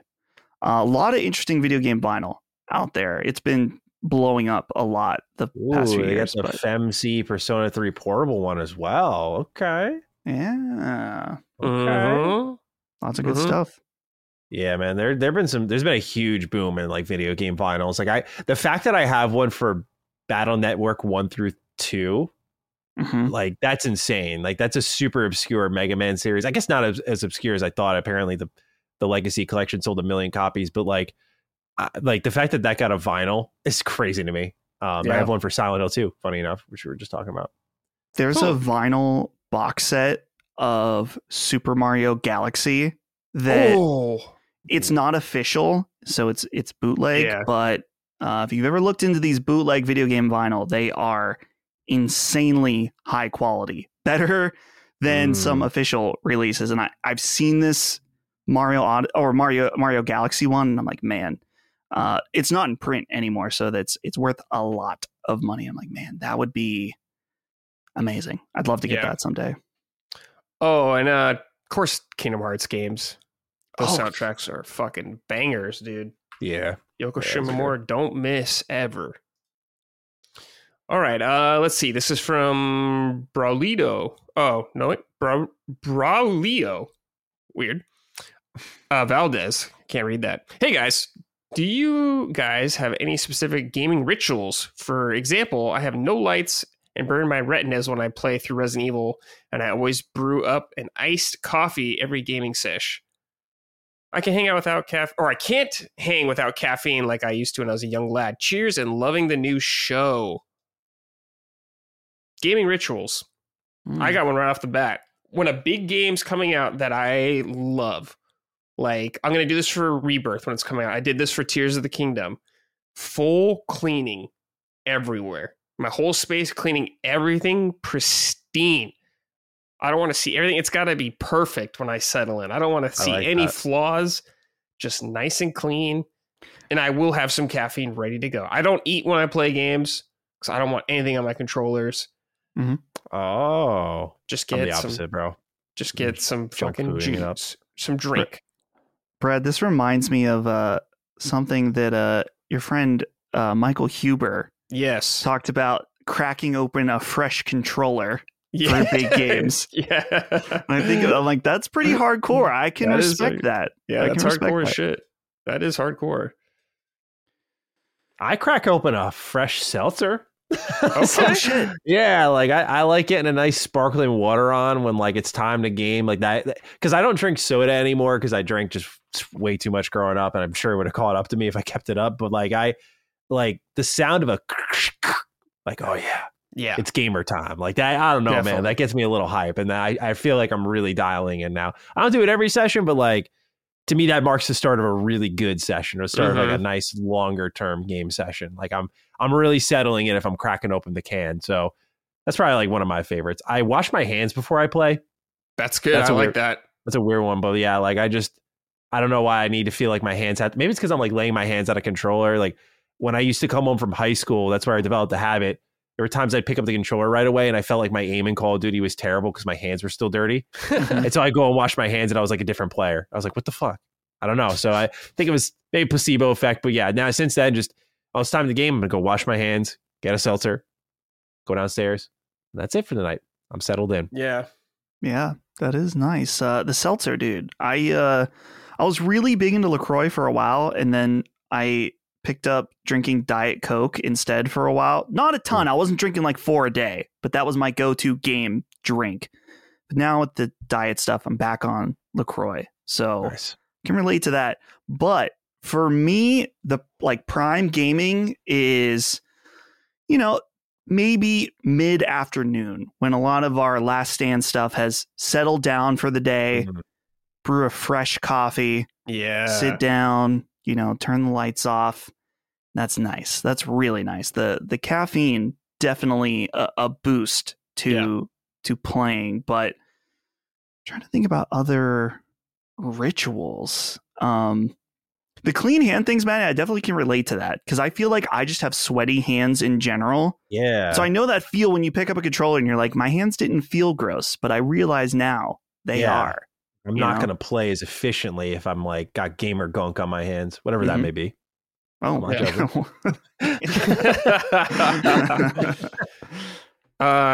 This is for some games like horror games. I tried to play only at night also. Like with Resident Evil 4, I tried to play like sometimes I broke and just like I need to play this game, but I like playing in the dark with lights off if possible. Horror games. Did you ever light a candle? Yeah, that'll Dude. add to it. Oh, big baller move. Okay. Yeah, The candlelight gaming, it's definitely a mood. Only certain games. only certain games. Yeah. Yeah. All right. Last question is from Kunai Party. Hey, Brad and Co. Welcome to the LSM fam. I look forward to your show all week. But as a new member of the family, are you on team hashtag I spoon with Maddie or I knew this would be one you or picked. hashtag I fork with Cog when it comes to your mac and cheese? Thanks, and have a Persona 3 remake just came out, but Infinite Wealth owns my life kind of day. Yeah, this is definitely a Duke listener. Yeah. Yeah, I skimmed through the thread and I was like, I hope he picks it. I'm not going to say anything. I hope he picks it. Mm-hmm. Let's see. I'm on team fork, I would say, with the mac and cheese. I can do Okay. a spoon. I can do it. I'm not going to fuss if I have to use a spoon. But if I had mac and cheese, I would just reach for a fork probably. They both make sense to me, though. I don't think I don't think you're a heathen if you do one or the other. Dustin seems like he has You're not thoughts. judgmental. Yeah. Yeah, it's gonna have to be fork. Where I'm the type of guy, I will use a fork instead of a spoon basically almost whenever possible. I'm not gonna eat cereal with a fork or something like that, but like mashed potatoes, great with a fork. Holly makes Japanese curry. I use a fork for that, Okay. I try to use a spoon really as little as possible. I don't know. I feel like with mac and cheese, I don't know. You're just getting more metal in your mouth at that point. My question, because what I learned through this literally months long debate with Cog and through our audience, there's different forms of mac and cheese, right? So you have like we'll say the Kraft box, right? Like the small little noodle, little elbows, and right, right, like kind of hard to stab if you ask me. Then you got like the baked mac and cheese, which is just like concrete, and you just stab with a fork, and you may as well lift up the whole tray. Now, gentlemen, I gotta ask, like, what mac and sneeze are you consuming typically with the fork? Yeah. I would say if your mac and cheese is so runny that you need to use a spoon, you shouldn't eat it anyway because it probably sucks. Oh, damn. That's true, though. That's true, Okay. Dustin. Now, hold on. Dustin, do you have Kraft, or do you have, like, does Holly or you make your own homemade mac and cheese? Like, describe to me what it looks like. This Is is it in a pan, bowl? This is almost completely a mac and cheese free home, unfortunately, which I like mac and cheese a lot, but Holly is lactose intolerant. So it is not, I could make it for myself, I guess, Okay. but I haven't done that. So, dude, I saw a video on YouTube a few weeks ago of a guy that only ate Velveeta mac and cheese. That was the only thing he ate, like all day long. That's all he ate. Velveeta mac and cheese. That was me in elementary school. It inspired me though, because I was like, I've never had this Velveeta mac and cheese before. That it's just like you like heat up the noodles and then it comes in like this kind of like metal bag and it just like squirts out onto it. Ugh. I'm like, it looks kind of gross, but also kind of fire at the same time. I kind of want to. And then I saw it at the grocery store and I was like, okay, well, I'm calorie counting. I'm going to check the calories on this bad boy. Whew. I don't know how that guy's fucking alive from eating nothing but Velveeta mac and cheese. Holy shit. But Jesus, that's a long-winded answer to say, if I was gonna make mac and cheese for myself, which would be special because it would be just for me, I'm not making Kraft, dog. Okay. No way. No way. Okay. The powdery Kraft stuff. Give me the radioactive, strange Velveeta cheese, the thick, weird stuff over a powder mix. I like the breaded mac and cheese. I like that little crunch. God, no. You don't like the crunch? Oh no, hell Dude, no, are bro. you is Maddie a soupy mac and cheese eater? No, dude, I just watered down. I don't like. I've told Cog he's got to take me to a cookout because I don't know what the hell everyone's smoking with. Like the idea of crunch in my very soft pasta focused dish is heinous to me. I've had baked mac and cheese before. I'm like, I don't like the snappiness in a pasta dish. That doesn't sound. I may as well just sprinkle like crumbled tortilla chips into my mac and cheese, right? If I want a little snappiness. That sounds good. Yeah, I'd I'd eat that. chips in there? I'd eat that. That's not a bad idea. We'll call it the Maddie special, dude. Yeah. Go ahead. Oh, I was gonna say, while we're on this train, sorry, I'm not trying to take over, but I did say at the beginning of the episode, this is the ham radio reunion. I think we need to put something on you, Brad. Yes. From the old ham radio days. Maddie and I's personal spoon or fork. A long-standing debate. Ice in drinks, yes or no? Yeah. Depends on the drink, though. Like, what are we talking here? What was the context, Maddie? Like, what is it like? Because we had a whole discussion. If it's a cold drink, you don't need ice in it. If it's already cold, you're just going to water that bitch down.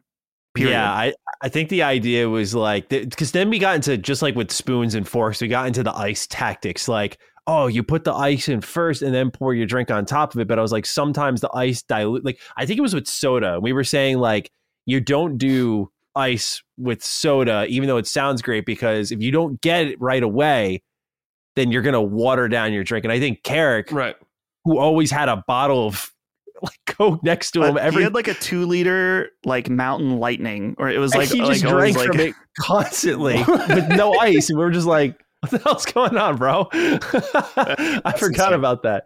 Yeah, so Brad, do you like, let's say you're pouring a can of pop out into a cup, treating yourself, ice going in first? Yeah. Oh, that's a good question. I think I do both. Ice will go in, but not necessarily at the start. I kind of like the splash of it going in sometimes. It is more efficient putting the ice in, though, because you get that satisfying crack of it just hitting the ice, which is very nice. Yeah, I was an ice second kind of guy until very recently. I noticed with my I've gotten into Dustin, you've gotten to Japan, so I'm curious if you've heard of Pocari Sweat. Pocari Sweat. It's like their Gatorade, pretty much. And oh, yes, I do remember that because I remember seeing them. Like, what the fuck? They labeled a drink as sweat. Holy shit, yeah. And I looked it up. Yeah, I definitely remember. I didn't drink it, but I remember seeing this. So they sold like little powder things on Amazon. And I was like, you know what? I want to try this out because I had a friend who swore by it. He was like, yeah, we all went to Japan. We got really sick while we were there. We all had Pocari Sweat. We were good the next day. And like, I have one of my artists lives in Japan. He's sworn by it. I'm like, okay, let's see what this magical drink is, right? So I ordered some of the powder. You can also just get bottles, but I was like, let me just try the powder first.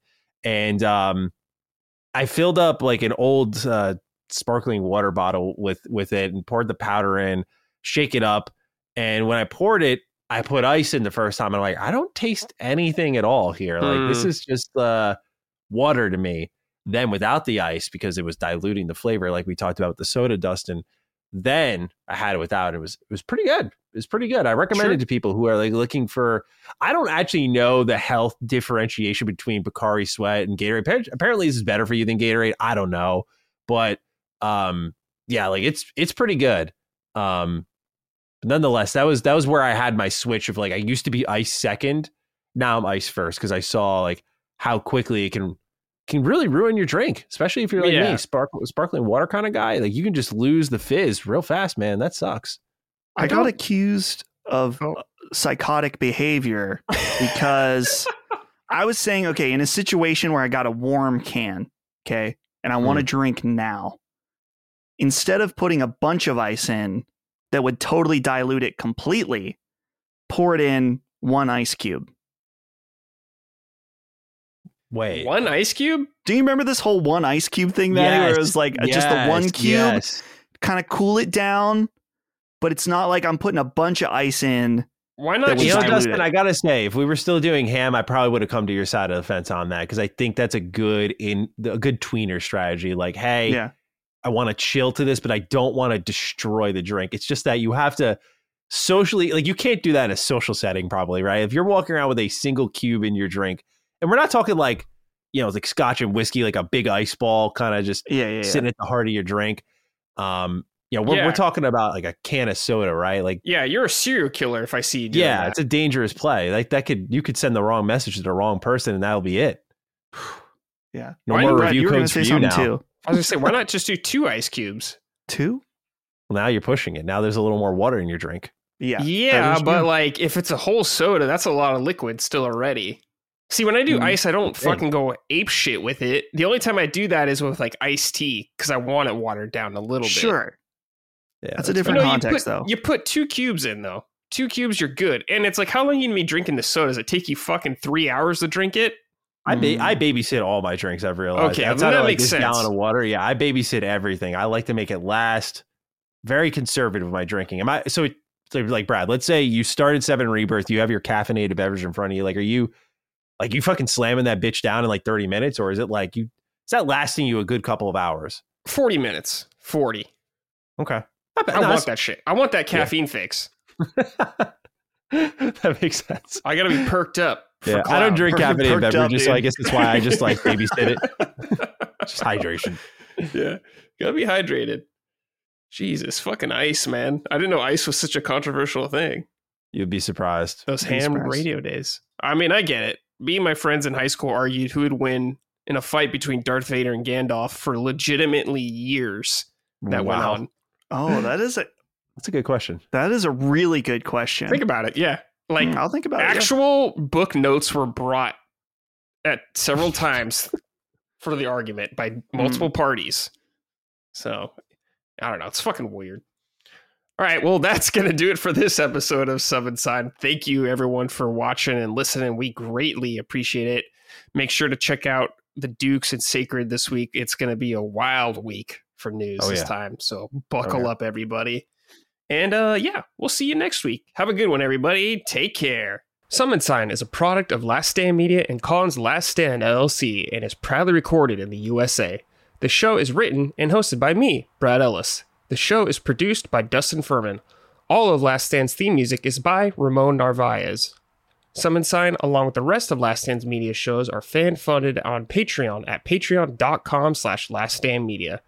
The following names are at the producer level on Patreon, our highest tier, and we are grateful for your kind contribution and generosity to our independent endeavor. Thank you. William Holbert, Ross Marenka, Miguel A. Brewer, Morgan Ashley, Azan, Michael Vecchio, SLVFMA, Daniel Diamore, Brad Cooley, Jeremy Key, Patrick Leslie, Malachi Wall, Dave Cowell, Donald John Vader, Stephen Innerfield, Iroquois Pliskin, Logan Littlegeorge, Vincent Valenzuela, Landon Pipkin, Kyle Johnson, Daniel Beresford, Brian Williamson, Jorge Padua, Vance Cody, Rallo, Mr. Ayub, Casey Raymond, Denny Sniper Teeth, Xdian, Magic Marker 215, Ross R. Lowe, Kevin Hawley, Austin Lipka, Paul Warren, Harold Eustache, Will Williams, Nicholas Renaud, Shane Breck, Sean Llewellyn, Michael Mashed Potato, Sweaty Magic, Nate Izod, Harkeet Johnny, Ellis, Albion, Josh Sullinger, Jacob Donovan, Dark Archer SC, My Name is Mayo, Jason R. Zahn, Sean Hatfield, Christopher Knock, Grayson Maxwell, Cody Woodall, Sorta Serious Gaming, Mark Arnold, Whiskey Sin, Zia Parix, Sean Miles, Relentless Rex, Alan Tiniak, Dustin Klingman, Christian R., Jad Rita, Jacob Hancock, Luke Aldersley, Dustin Graff, Zach Cohen, Peyton Stone, Fozzie Bear, Michael Buffle, Dan Root, Asak Paredes, Talisman, Christopher Morgan, Randall Holsey, Dio or Die, T-Bone 007, Josh Godfrey, Kalike Zuza, Betty Ann Moriarty, Travis, Ross Chandler, H-Trons, Antonio C., Alan Einer, Jay Getter, Bjorn Campbell, Theo, Jeff Mercado, Gregory Slavinsky, Jordan Gale, Of Fortuna, John Zile, Boots, Tyler Brown, Megadet, Mr. Malf, Poot, Gavin Newland, Alex Lapierre, Carl Wallace, Saul Balcazar, Raul Melendez, Matt Flowers, Kinnums, Joseph Baker, Kendrick Caius, Jimmy Rodriguez, Rockin' Ace, Dave Alvarez, Will Hernandez, Chris Galvin, Adam Hall, Mason Bichard, Ollie Fritz, Anthony Marola, John W. Torres, Sakib Alam, Kyle Hagel, Colin Love, Daryl E. Naiman, Toby Ryland, Stewie 108, Andy Miller, Patrick Montgomery, Richter 86, Derek Wechter, Barrett Boswell, Christopher DeVio, Chris Morton, Joel Holcomb, Aaron Beck, Johnny Waffles, Roto 24, Jonathan Coates, Logan Sharp, Sean Mason, Josh Gravelick, Jordan Town, Brian Chand, Organic Produce, Carlos Algarit, Mike Menzel, Richard Hebert III, Miranda Grubba, Juice, Martin Beck, Gavin, Jerome Ferreira, Joey Andrzejczyk, Nathan R., Joe McPartlin, Gary Cavallo, Christopher Moore, Jacob Bell, Dennis Uzel, Lewin Ray Loper, Jonathan Cortez, John Schultz, Tom Quinn, Anton K., Alan Tremblay, Ryan T. Mandel, Porkin Beans, Jean-Francois Forzi, Tony Zuniga, Robbie Hensley, Shane Miller, Alex Cabrera, Corey Dustin, Hugo's Desk, Peter Reynolds, Anthony Vasquez, Adam Kinniston, William O'Carroll, Bo, Jorge Pal, Cannonball Jones, Tomas Sablin, Phil Crone, Throw 7, Adam Nix, Josh McKinney, Michael Gates, Alex Scott Gates, Ryan Robertson, Sean Chandler, Lockmore, Gio Corsi, Joey Gondoliger, Alex Moniz, Gerald Pennington, Justin Payne, Justin Wagaman, Austin Riley, Paul Joyce, Alan Hopkins, Chad Lewis, Enrique Perez, Joshua Smallwood, Shane Rayum, Don Lee, John Cordero, Ashley Carlson, Kyle Martin, Mad Mock Media, Bull Burkholtz, and Jonathan Rice.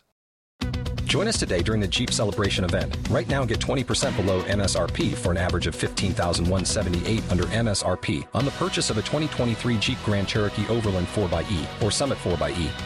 Not compatible with lease offers or with any other consumer incentive offers. $15,178 average based on 20% below average MSRP from all 2023 Grand Cherokee Overland 4xE and Summit 4xE models in dealer stock. Residency restrictions apply. Take retail delivery from dealer stock by 4/1. Jeep is a registered trademark.